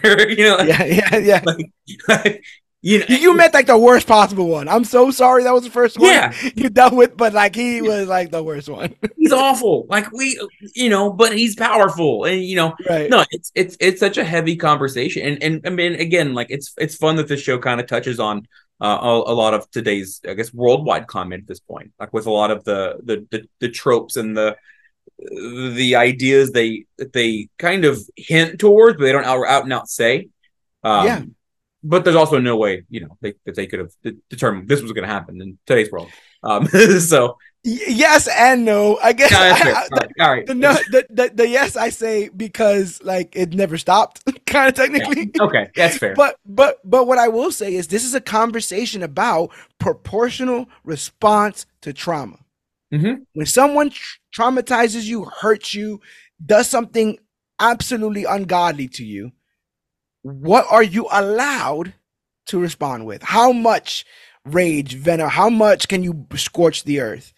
And I think that in most people's minds, they think of like an equal, right? You got me, I get you kind of thing. But like you just said, she's about to indiscriminately kill as many soups as she can. Yeah. And gleefully do it. Like she's talking to Maddie. He's like, yeah, as many, like we're trying to get this done. We're trying to pump up our numbers. Yeah, it is what it is. I thought it was really big of Mallory in that moment to not take that offer. And then I got super excited because when she walks away, Mallory picks up her phone and is like, hey, I got to talk to you about something. And I'm like, that's my boy on that line. Now she calls Butcher. Butcher's like, I'll take two. Yeah. What are these cunts doing over there? Yeah. I'll take two. Yeah. Does it come in black? Yeah. So. Uh, and again, we sit here talking about like thinly veiled stuff, but we see Andre's father try to do an interview. He ends up having a seizure, so Andre goes and sees him at the hospital. Like I said, the whole thing happens with. We find out that Andre's father suffers almost brain damage every time that he uses his powers, and that this is hereditary, so it's going to happen to Andre as well. We already see kind of moments of it, and he's kind of hinting at symptoms he may have already felt, which means he's further along in this deterioration than maybe we even knew, which is tragic. That also speaks to like dementia, right? Like hereditary dementia. And when that just hits your father, and then you're like, what the hell? And then they're like, oh, by the way, it's genetic. And then you're like, wait, what? Like, what now? Oh, decline. What? No, thank you. Yeah. it becomes a ticking clock. And then what do you do with that information? Do you sit and you doom yourself because you know what will happen, or do you try your best to live in that moment? There's no easy answers there, but I love that they pose the question with that.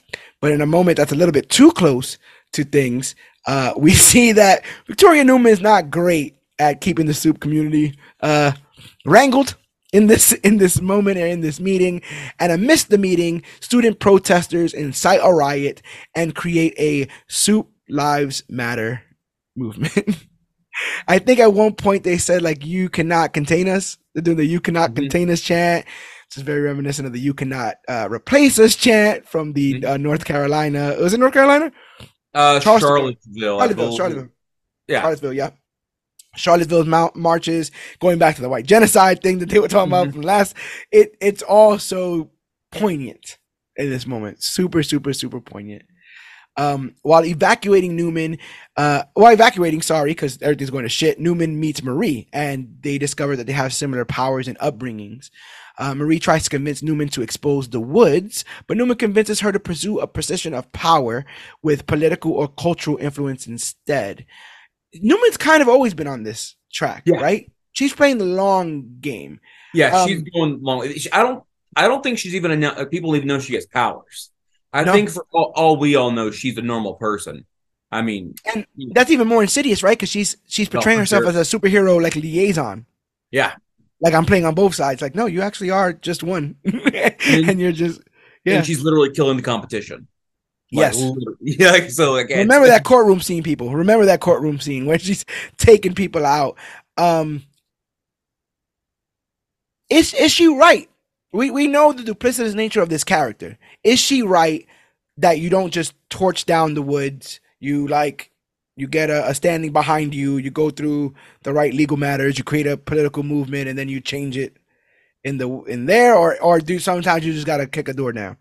See, that's a lot of questions. But I mean, it's poignant in the fact that like that's what you should do, but like at the same time, like history tells us otherwise. That you take over and then you apologize later if you try to do it the legit way. It doesn't always work out, or even if you try to do it the wrong way, it doesn't work out. It's she's such an intriguing character, probably one of the most complex characters in the entire genre, because like, I mean, she's playing the political game while playing the other game as well. While she's literally killing people that go against her, but like from afar. I mean, so like she's one of the most intriguing characters for me in the entire show, or the entire universe. I'm sorry for constantly putting you in this hot seat, but I just think of interesting questions as you speak, because it just my synapses are firing. Who do you think is more emotional in this moment, Newman or Marie? Because while Newman may not seem emotional, she's so emotional that she could ignore all the little stuff, right? All what she's so emotional that she's laser focused. Where obviously Marie's so emotional right now, she's waiting to cut the red ribbons. We don't got time for bureaucracy. We need to just stop this whole woods thing in general. It's got to be Marie, but only because Newman's like ready for it. Only because she's like, she can compartmentalize these things. Whereas, I mean, she's a politician. She has to be. But like, whereas Marie seems like oh, I'm reacting like just a person would, this has all been like a week maybe in her life. Yeah, exactly. Like this has been what a rough week. Like I've had some bad weeks. It ain't nothing like this. First week at school. Wah, wah. Yeah, like person dies, detective agency, forget powers, potential assault. Yep. Like what a wild week. Penises blowing up, people Yeah. growing 90 times their size. It's a lot. It's a lot to deal with. Um, so we see Kate force Shetty to kill herself. After she is forced to reveal the truth about the woods and its creator, Thomas Godyu. And her motivation for creating the virus. It turns out no child is sent to Godyu to learn from the school. The school is a front so that Vought can study young soups for their own gain. Dr. Cardosa meets with Newman to give her a virus sample in hopes that she will blow a whistle on this whole thing, but she uses her abilities to kill him as a means of preventing his knowledge from spreading. Is she hoping for like a false flag kind of Oh, situation? that's a good question. I don't know. I kind of saw it She's as playing 5D chess. She was playing 5D chess in seasons where I couldn't even tell what she was doing. So yeah, like I don't know if my suspicion is even close to anything, but it feels like she wants an incident to happen to either blame it on something or use it to usher. And the more I say this stuff, it's just so like true to life. no, Like in yeah. order to usher legislation quicker than it possibly can go. If an I mean, incident happens, then you can. that's the way to do it. Like, I mean, if yeah, or like if the goal is like with Vought has such a power grab on everybody, if you slowly discredit Vought, eventually their funding runs out, and it's a corporation without money, ain't nothing. I don't Yeah, know. and Like they're on the she, back foot because yeah, they lost members of the Seven. Everyone knows about the Compound V incident. Homelander's on trial for killing that dude. Regardless of whether or not he still works for Vought or not. yeah, So it'll be very interesting to see the PR moves and we see some of it in the final yeah. episode, right? Of them picking Poor new members of the Ashley. Seven. But it's funny to see that they're already on the case of like, we need to rebrand, we need to get people back on the side. It's so insidious because again, you watch these superhero shows for lasers and punches and all that kind of stuff, right? Like superpower, super speed, all that kind of stuff. No, the real stuff that's happening is bureaucracy, lying, Mhm. subjugating, and prejudice, and the things that we deal with kind of in a normal day. So it's bonkers. But we are rounding to the finale here. Um, while Vought CEO Ashley Barrett, who I love that character. I Yeah, love great that character. she started like as an intern or something, right? Like she started way Yes. lower on the card. I think almost all of her superiors have either died or killed themselves. We know that she loses her hair because she's been pulling Hmm. it out. Yes. Um, so she meets with the Godyu trustees on how to spin Lucas' suicide. Um, Kate and Sam return to the woods and free the remaining captives before leading them in killing non-soups across campus. Were you surprised by Kate's seemingly overnight radicalization? I'm gonna say no. Um, Given all the facts on the table and seeing that how she's been pulled and pushed by people like Shetty and Brink and stuff like that, I can see her. It's almost easier to do it this way than it is to take any kind of responsibility or have to pick and choose Oh, for who's sure. good and who's bad. Yeah, she definitely was like, "Oh, it's their. They made me do these things. I'll make everyone else pay." Yeah, As opposed to take responsibility for their actions. yeah. What do you think about her and Sam as a duo? That's tough. I mean, because Yeah, I feel like Sam alone was stronger than Golden Boy. I yeah, mean, they were spiking his blood with or Golden Boy blood with Sam's to make him stronger. Like, yeah. Sam seems more durable. It's like he just seems like potentially one of the toughest characters from a physical standpoint that we've seen.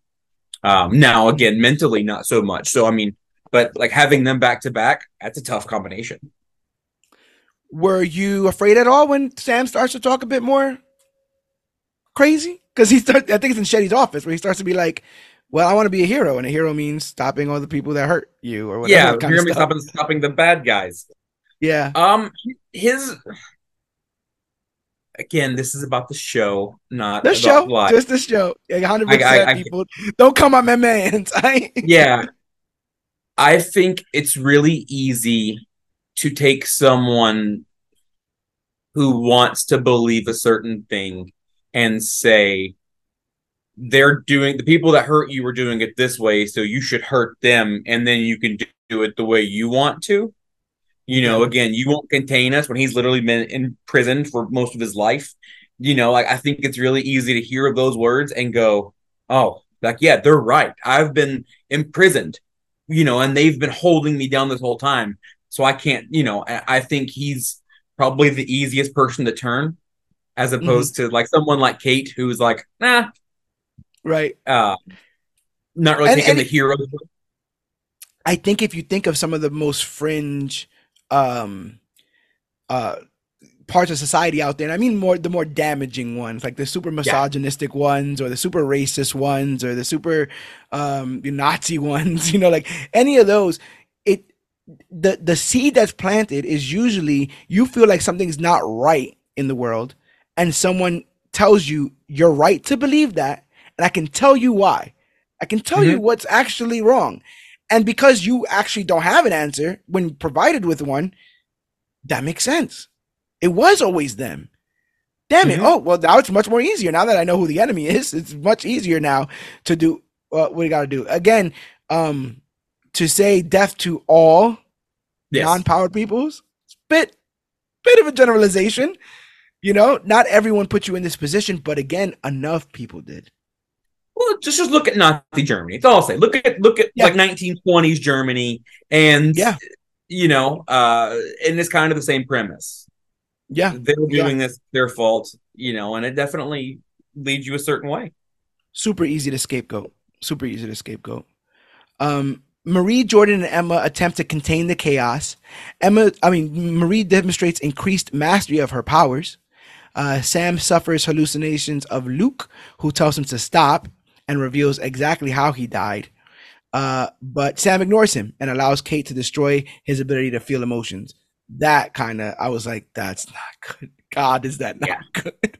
Feel nothing, Kate? Mhm. Nothing, girl? Did you not think that through? It's like when you wish for things. You give your three wishes. You have to be very careful with the words you say. You want him Monkey to feel paw. nothing, so he feels no remorse, Mm-hmm. so he feels no guilt. None of the good emotions that keep us in line. And he has the powers of a god. Not great. Yeah.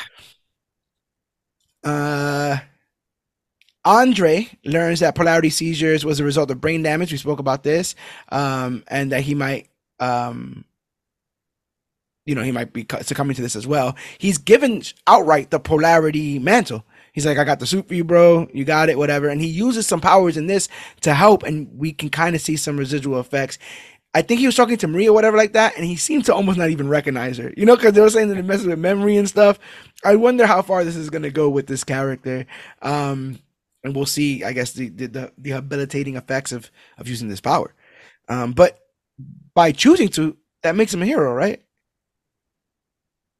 Kind of. Self-sacrifice. That's kind of the whole Yeah. point of being a hero. But you Yeah.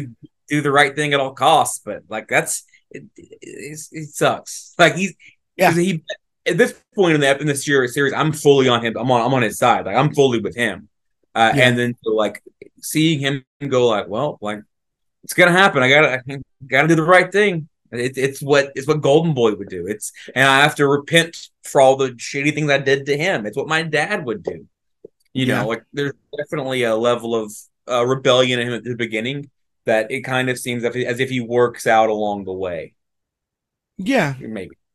Yeah, Like, it kind yeah. of reminds me of the whole like glorious purpose thing with the whole Loki thing. Mhm. Like what his father wants is glory, but real purpose comes with burden. It comes with Yeah. sacrifice, and that's what he's learning in this instance. This is what being a hero is really all about. It's not about being number one and having the statue and I got all these sponsors and stuff like that. These are the true moments here, um, that really matter when push comes to shove. So Jordan is there, everyone's fighting, and then Marie sees Jordan, and then sees that Kate's hand is coming towards Jordan in an attempt to brainwash Jordan, and so Marie just blows it up. She Mhm. literally just God, yes. explodes the hand. Tell me about this moment. What'd you think? well, one, I was like, she's so much further evolved. She went Yeah, from like small explosion on Wiener to like pulling up the thing to like blowing up a whole arm. yeah, Like I remember I'm just sitting in my TV and just going like, oh my god, wow! Like yeah. also like I mean, can she only touch with her hands? So now she only gets one. Right, right. This, I wonder how that works. The half powers now. yeah, Yeah, like this is one of that those guy moments where I was like, shoulder word. rub. You show the rub. Yeah, You got to exactly. show the rub to use your powers now. It's there's hilarity in it because you can also tell that it was Marie's first instinct. It wasn't like what she wanted to Mhm. do. She just wanted to make sure that Jordan didn't get touched, and her first reaction was to blow that arm up. Absolutely funny stuff. Um, we got a moment earlier on where the all the vault people were in a helicopter, and Mhm. that what a shitty moment was that, right? All the vault people are trying to escape, and they call up members of God U and are like, "Hey, if you could save us, you have a seat in the seven." So Marie's down there trying to help, and ultimately they to save them from them they were trying to target a helicopter they were in. She pulls the blood from several people on the ground and sends blood sickles stabbing through various people. So yes, her powers are growing. We know that she can now sense invisible people Mhm. because she can feel their heartbeat and sense the blood going into their veins. That was a super cool little visual that we got there, where she just basically can see the whole circulatory system. Um, but yeah, that all happens, and we're all like, okay, worst comes, like her arms blown off. There's dead people everywhere. Yes. That guy was burning people's faces. That weird suit was burning people. Everyone's dying, and we're all like, okay, this is all crazy. Show's about to end. It's all over. And then Homelander shows up. And you know what, man? Every time I think that I like that I'm over his whole unhinged act, I'm not. Yeah. I'm not. He shows up and gives like a look, and you're like, oh, he's gonna kill everybody in this He's gonna room. kill everyone. He's gonna kill everyone on the ground. That's my instant thought. And like she goes to say something, he's like, mm-mm. And I'm like, oh no, what's about to happen? And then he's like, do you like killing your own kind? Do you like hurting superpowered people? A very weird reading of what's going on in this situation because that's not what's going on at all. But he doesn't question it at all. And then like again, blackout, and then they wake up in a sealed hospital room at an Mhm. unknown location. Very strange. And Vought is saying that Sam and Kate saved everybody, and they Mhm. are now the guardians of God U. Terrifying. Those two being the poster children for that school. Like, no, like any of that. Yeah. Um, so before we get to the post credits, what do you feel about this ending? Our heroes are now in some undisclosed location, locked up. I believe. Oh yeah, they straight up said they died. Right? The news they I reported that think so. they They were were, yeah, killed. they were something like that. Yeah. So no one's even looking for them now. Yeah.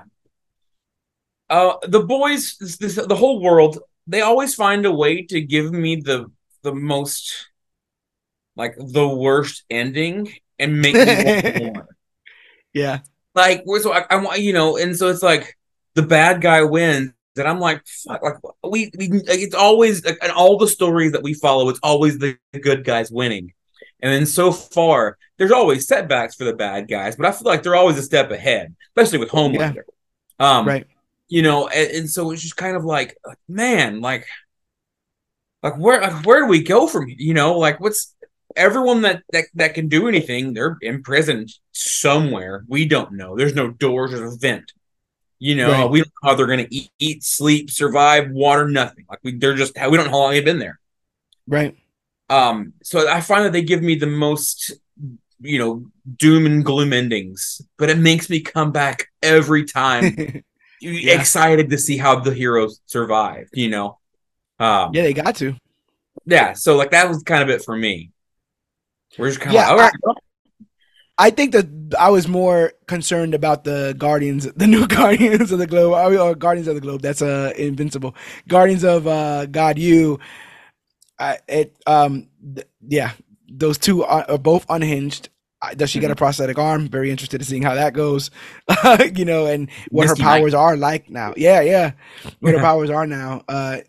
Incredible stuff, incredible work. And like I said, the whole big thing, like you just said, is this ends on kind of a depressing note in the sense that you can't beat the system. The system's Yeah. bigger. The system's been here for longer. There's more people already entrenched in it, and the idea is you think you're above it, you're in it, and you can't beat it, or at least you can't beat it coloring inside the lines. Mhm. We were led to believe that although these children are missing and not presumed dead, actually said that they're dead, Yeah. that'd be the cause for no one to be looking for them. But someone was put on the trail, our boy Billy Butcher, because in the mid-credit scene we see Billy Butcher investigate the ruins of the woods, the hospital that they where they released all those soups. Man. Man, do we need a Gen B season 2, or does Gen Uh, B we're getting or one. does Gen B tie into Oh, the boy Gen B season season 2 has 4? been confirmed, Oh yeah, you're right. Yes, you're and 100%. Like a week after it came out, right? yeah, Yeah, yeah, yeah. they've confirmed it. It will run, I think, or it'll start filming after 4 comes out. After Okay. season 4 of The Boys comes out. So, I just don't. I want. Do they tie it all in? Are we getting new college kids? I'm not sure. There's a lot more questions I have than close to answers. I don't think we have an actual date yet for the boy season 4. No, I think They seemingly have wrapped up the whole thing, and boy, they're gonna have a field day with Homelander on trial. mhm. Fake news and all that stuff. They're already saying that Russia conspired, conspired to cause the event of where he kills that guy in the thing. Oh, Somehow, that's somewhere, funny. That's Russia had funny. a part with it. They say it in this. Um, so bonkers. We also know that Jeffrey Dean Morgan is joining the cast next Yes. year for the boys, or next season for the boys. Super super exciting. Um, but I do wonder where all this goes. My big thing again, I'm wondering who Kate's brother is, because that shoe's gonna drop. But incredibly entertaining show, a bunch of fun, a bunch of really cool music. They do some cool needle drops in this that are pretty funny when they do Missy Elliott's "Work It" while Tech Knight's humping everything in the world. It's pretty cool stuff. They do, like when they do the reveal of Kate, they play "I'll Put a Spell on You" at the end of Mhm. that, kind of they play Oh, around with that's that whole thing interesting. of that. Yeah, it's all they play around fast and loose with that kind of stuff. But it felt like good episode count. No filler. Keep it 8. Everything was tight. I don't think there's an episode here you can ditch. I think every part of it Yeah, builds it all not made only sense. the characters here, but it builds the universe, and that's the universe that we're seemingly having fun playing in. Mostly because we don't got to be the ones covered in blood, which is Mhm. very, very, very important. Do you have any last words on Gen V? It was a fun start. It was a fun ride, and it was even a more fun finish. Highly recommend it. Anyone hasn't got to it yet, there's still so much that we didn't cover, so everyone should definitely give it a watch. Yeah, I'm gonna go to great lengths to recommend it to several people. I know there are people, like you said again, that have superhero fatigue, and I think that this can kind of jostle them out of it. And also, you know, I like the real quick aside. I believe in the wholesomeness that comic books can portray on Mhm. occasion. I'm a bit of an idealist optimist in that way, and I think we did hit the wrong mark when we started to kind of just edge everyone, make everyone edgy.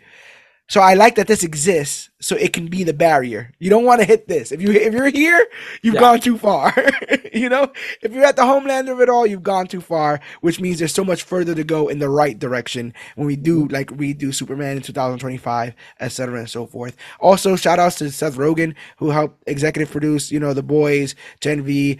He's doing voices on Invincible. He just did Mutant Mayhem with Teenage Mutant Ninja Turtles. My guy's killing it. Who would have thought, he would be such a treasure to the comic book world? But, here we are. And we hope to be a continued treasure in the comic book world, because the Major Issues podcast comes out every single Thursday. We're on a new week now, ahead of episode 300 episodes in the bank. And we're available wherever podcasts are found: Podbean, Stitcher, Podcast Addict, the Apple Podcast app, TuneFind, YouTube, Spotify, and more. Turns out I did something I guess I should have done a long time ago, which was claim our podcast on Spotify. So everyone that's doing like a Spotify Wrapped, are you familiar with this? Yes. They do that for podcasts. And according to that, this podcast has been listened to in over 12 countries. So that is super interesting. Super interesting. And for 30 people, and listen, that's good enough for me. For 30 people, we are in their top 10 podcasts that they listen to in rotation.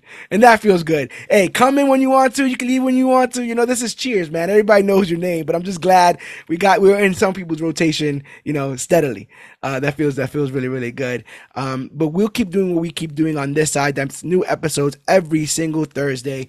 The quickest way to find all our episodes, besides all those apps I just told you, go to comicbookclick.com. It's the one stop to learn everything about Comic Book Click. Read our articles. Every single episode of the Major Issues podcast lives there, and it gets you to our merch shop, tpublic.com/comicbookclick, where I create all the merchandise. And if you buy it, not only do you get an exclusive piece of Comic Book Click merchandise, but we get a kickback here, and that helps us afford the hardware and the software that we need to keep providing you guys free content each and every week. We love to do it. Sometimes it can get pricey, so anything that can help. You know, we do deep dives here. We're both spending some time on this episode, and you know, it's time that I wouldn't trade for the world, but if you want to trade something with us, you know, any kind of support would help. Monetarily, I just told you, you can buy a t-shirt. You can become a Patreon at patreon.com/CBC Clubhouse for as little as 10 cents a day, $3 a month. You can help support us. And let's say you don't have any money. It's hard times, man. Christmas is around the corner. Completely get it. So why don't you give the gift of the Major Issues podcast? Tell a friend to tell a friend about the podcast, free of charge. Just spread the word of Comic Book Click and everything that we're doing here. Go on iTunes and rate us 5 stars. It'll help us find other people who are looking for our kind of content and looking to find us. We're out there trying to search. I don't have Cerebro on right now, bro. It's hard, you know, in these streets. So I'm just hoping that those people can find us. But if you know a person that would dig this kind of content, let them know, and let them know that they're listening to the global Major Issues podcast. We out here, baby. So yeah, follow us wherever the conversation is, which is at facebook.com/comicbookclick, Instagram at comicbookclick, or you can use the hashtag comicbookclick to learn about the latest and greatest things to come to comic books and comic book media. And I'll tell you guys a secret. I've been to the future where we do become the latest and greatest thing to come to comic books and comic book media, but I can't tell you how we do it, or else Compound V becomes a real thing. I'll mess up the timeline. Compound V becomes a real thing. Dwayne The Rock Johnson takes it. He becomes a real life Homelander. No one wants any of that to happen. So don't mess up the timeline. Get on the bandwagon before the bandwagon gets full. Follow Major Issues and Comic Book Click wherever we are going, because you know there's only one place that we're really going, and that is to the moon. But I think that's all my. Oh, we're at Major Issues CBC on Twitter. We're also at Major Issues CBC on Twitch. I will be finishing my Spider-Man stuff. I have to, bro. I'm at 85. I'm right there. I'm right there. All of my story mode is recorded on Twitch, so I want to get that last piece, because then it'll just be like a little mini movie of all my ridiculousness when it comes to Spider-Man. And guess what? When we're done wrapping that up, we'll be here to talk about it. Once enough time is allotted, we'll be here to chop up all about Marvel Spider-Man 2. Where can the people find you, Asa, if you want to be found? Anywhere on Facebook, Asa Griffith, Instagram and Threads. Asa H. Griffith, I believe, is a big mustache is the profile picture. I rant about politics if people want to hear about those things. I mean, come on. I mean, what do people who read comic books, they want to get political? Come on. No, come on, baby. It's all right there. This is life that we're talking about. We're just using colorful capes and cowls to talk about the real stuff that really matters. So you keep doing what you're doing over there, broski, and make sure you're still coming over here to do what we do over here. This has been a hell of an episode. Loved having you on for this. But my name is George Serrano, a.k.a. The Don. And I am All-Star Asa Griffith. And this has been our recap and review of The Boys, of Gen V Season 1. Cut that. And remember, whether you can shrink or grow, have the gift of flight or can put up a fight, get off on Compound V or like how Tech Knight gets off. Just get off on CBC and always remember that you, yes, you are worthy.